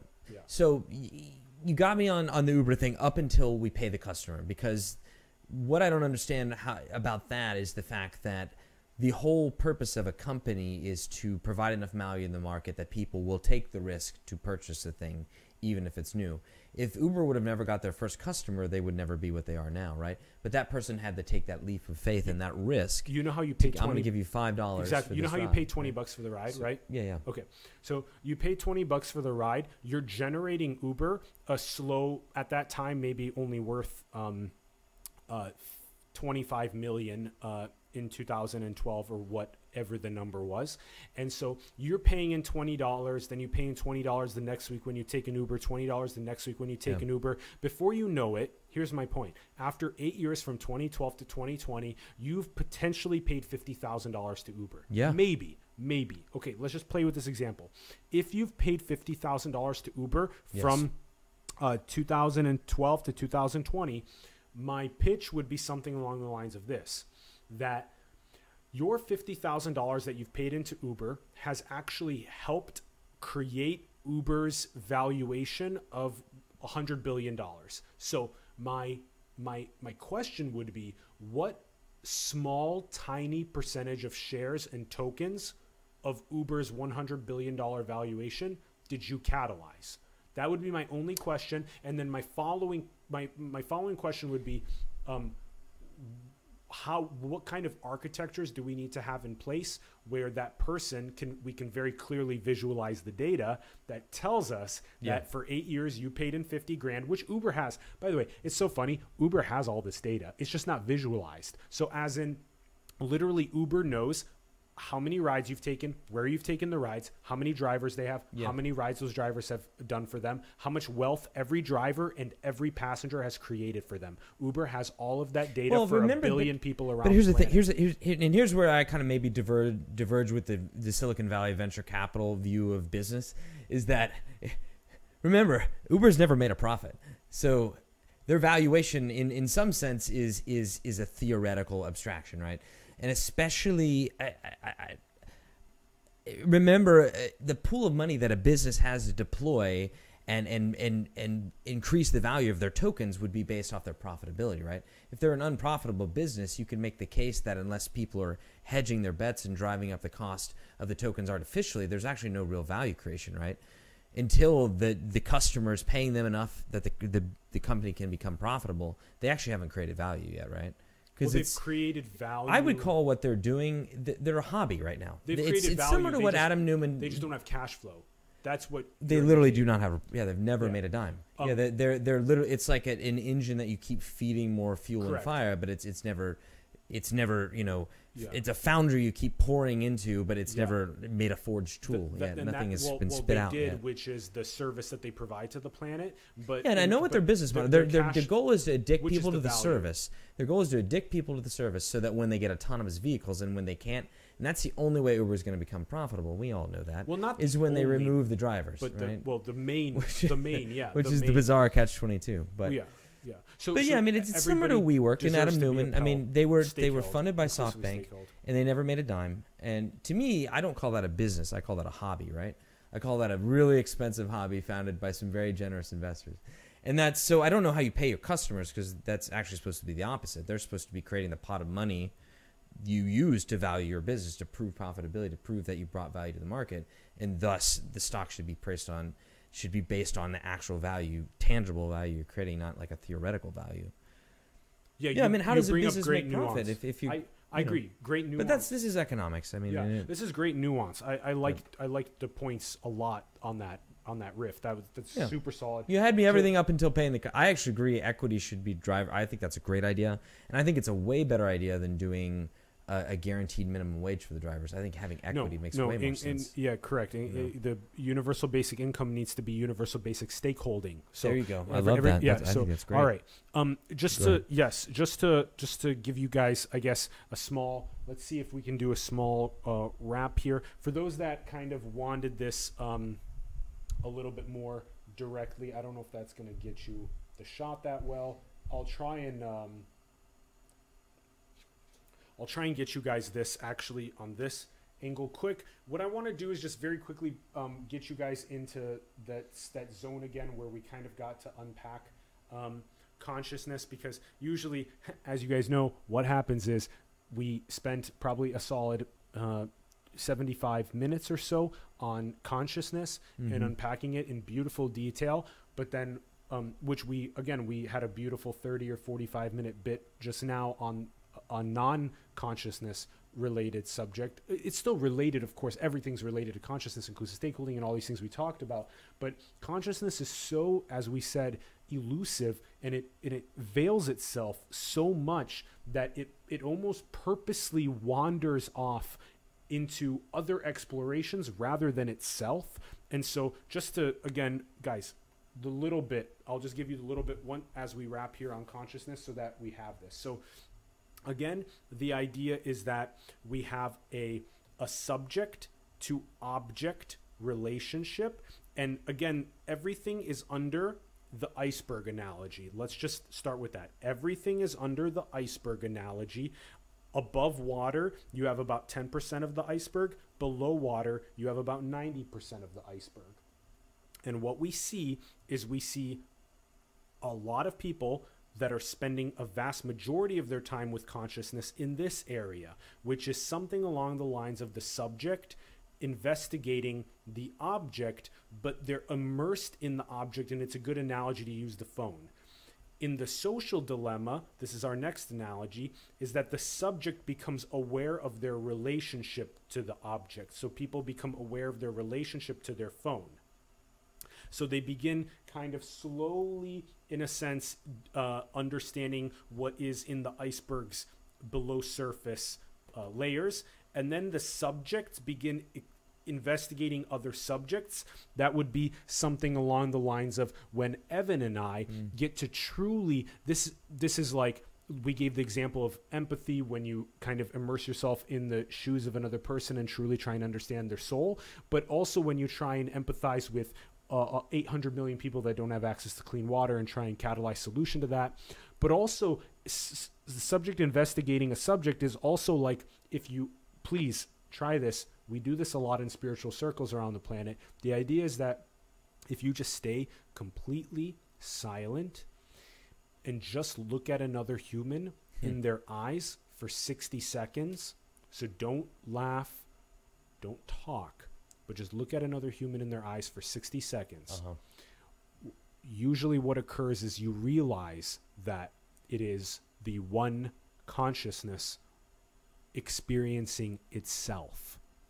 And so you're experiencing the one consciousness through someone else's perspective. You see right through that nice little pupil. You see the one right through their pupil, and they see the one right through your pupil. So that's a great experience for you to have for subject investigating subject. And then you have the subject investigating itself. So that's where we talk about know thyself. So what does it mean if I investigate my consciousness, if I investigate my awareness? If you go to the Theravada Buddhism, which is the most direct conservative teachings of the Buddha, or if you go to Dzogchen, which is another teaching of the Buddhist lineage, or Advaita Vedanta, which is a teaching of the lineage of Hinduism and the non-dual direct path tradition. So you can sort of have a myriad of these, Zen, the Sufi mystic tradition. I already listed a lot of these. So you can see how the self can investigate its own consciousness and awareness. Know thyself, the Delphic maxim written on the Temple of Apollo. And then also the self, and this is very similar, the self can also investigate the whole. And right, what you have here is you have the magician that makes the source, that's like the Big Bang that makes the creation, which is us 8 billion that are trying to think, what is my source? So this is basically very similar. It's the self investigating itself and also the self investigating the whole, right? Holism. So that's what I would say that's what we would potentially say is this 90%. So these things here are kind of like the 90% bottom of the iceberg that is very rarely explored as consciousness.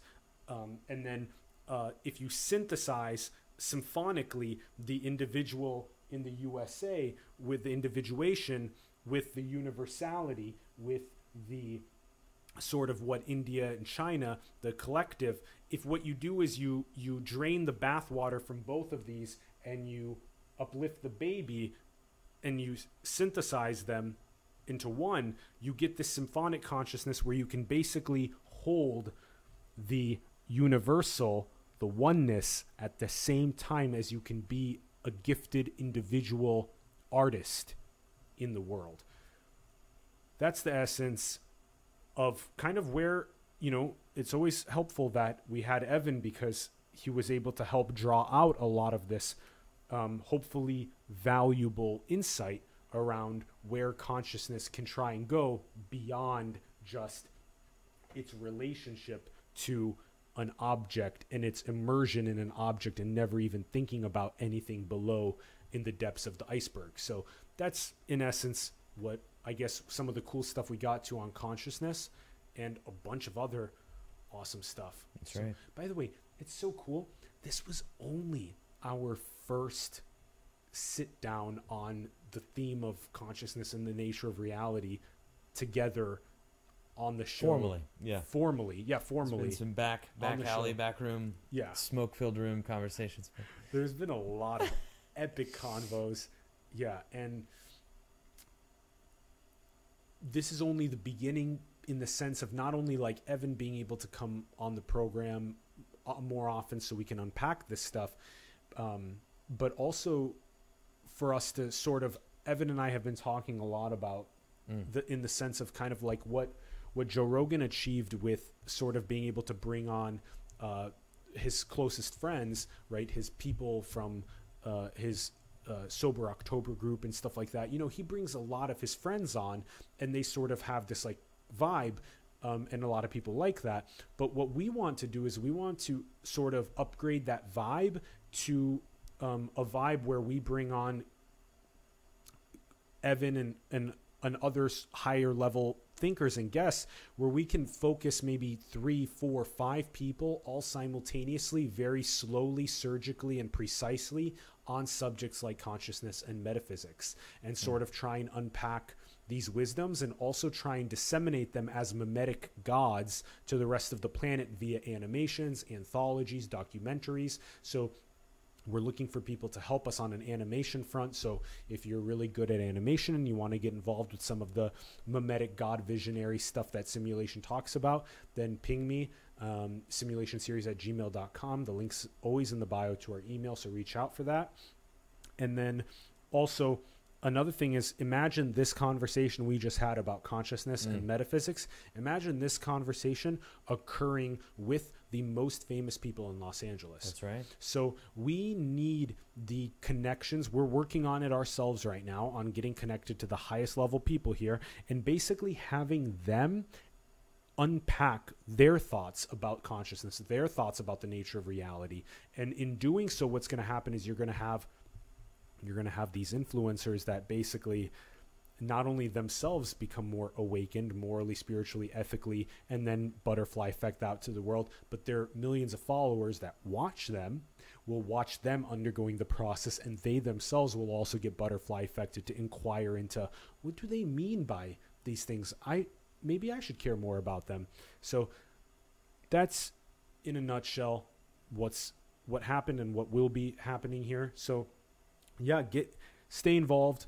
Let us know your thoughts in the comments below, fam. We love you. Thank you for tuning in. Evan. Wow. Fuck yeah. All right, brother. Yeah. So I guess that's it. Yeah. Unless we want to talk about, there's one word on the end there, but I don't know if we want to talk about that. Oh, Perhaps that could it's be a another- good. We could. Maybe that's a weird, wait, interesting outro. Why That don't just- we? Why don't It we? would be a complete n- flip. We're. I think we're totally done with this episode. What we should do That's though right. is we should make that its own theme for the next time we Perhaps sit it down is, together, perhaps it and is. we're gonna.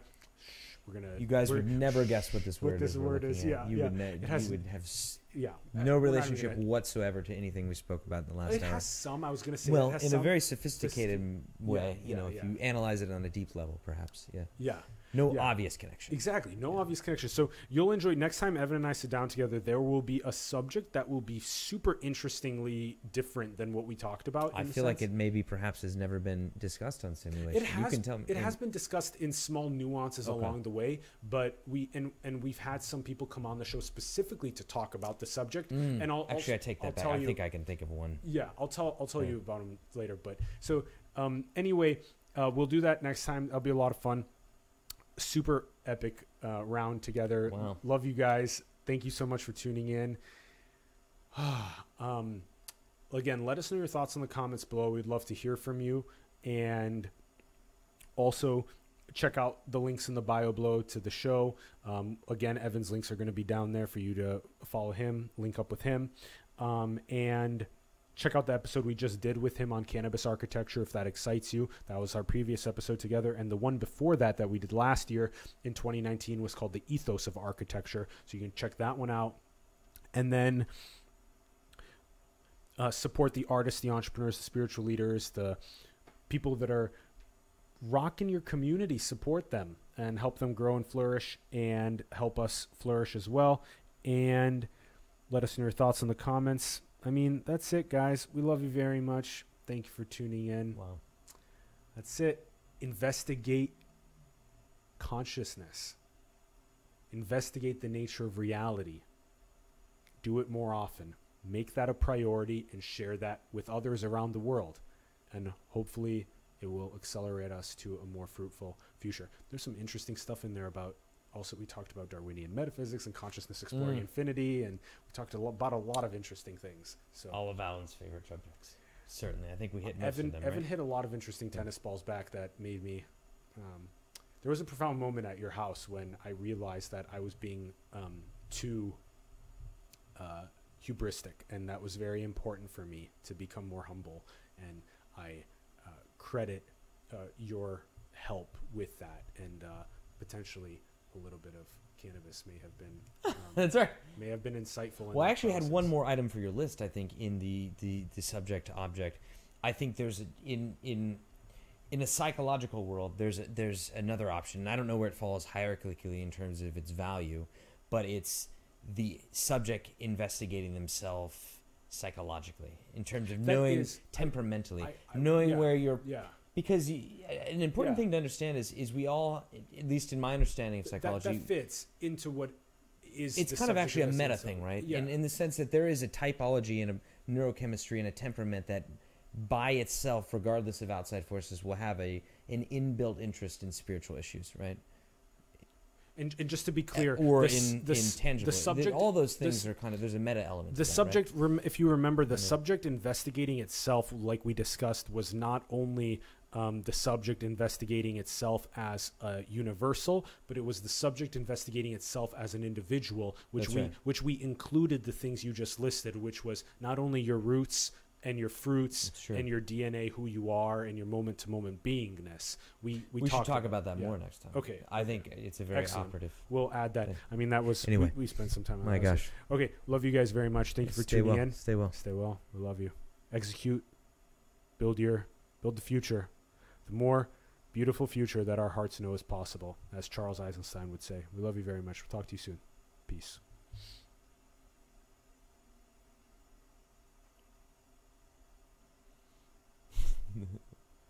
Are we still on? No. Yep. Yeah.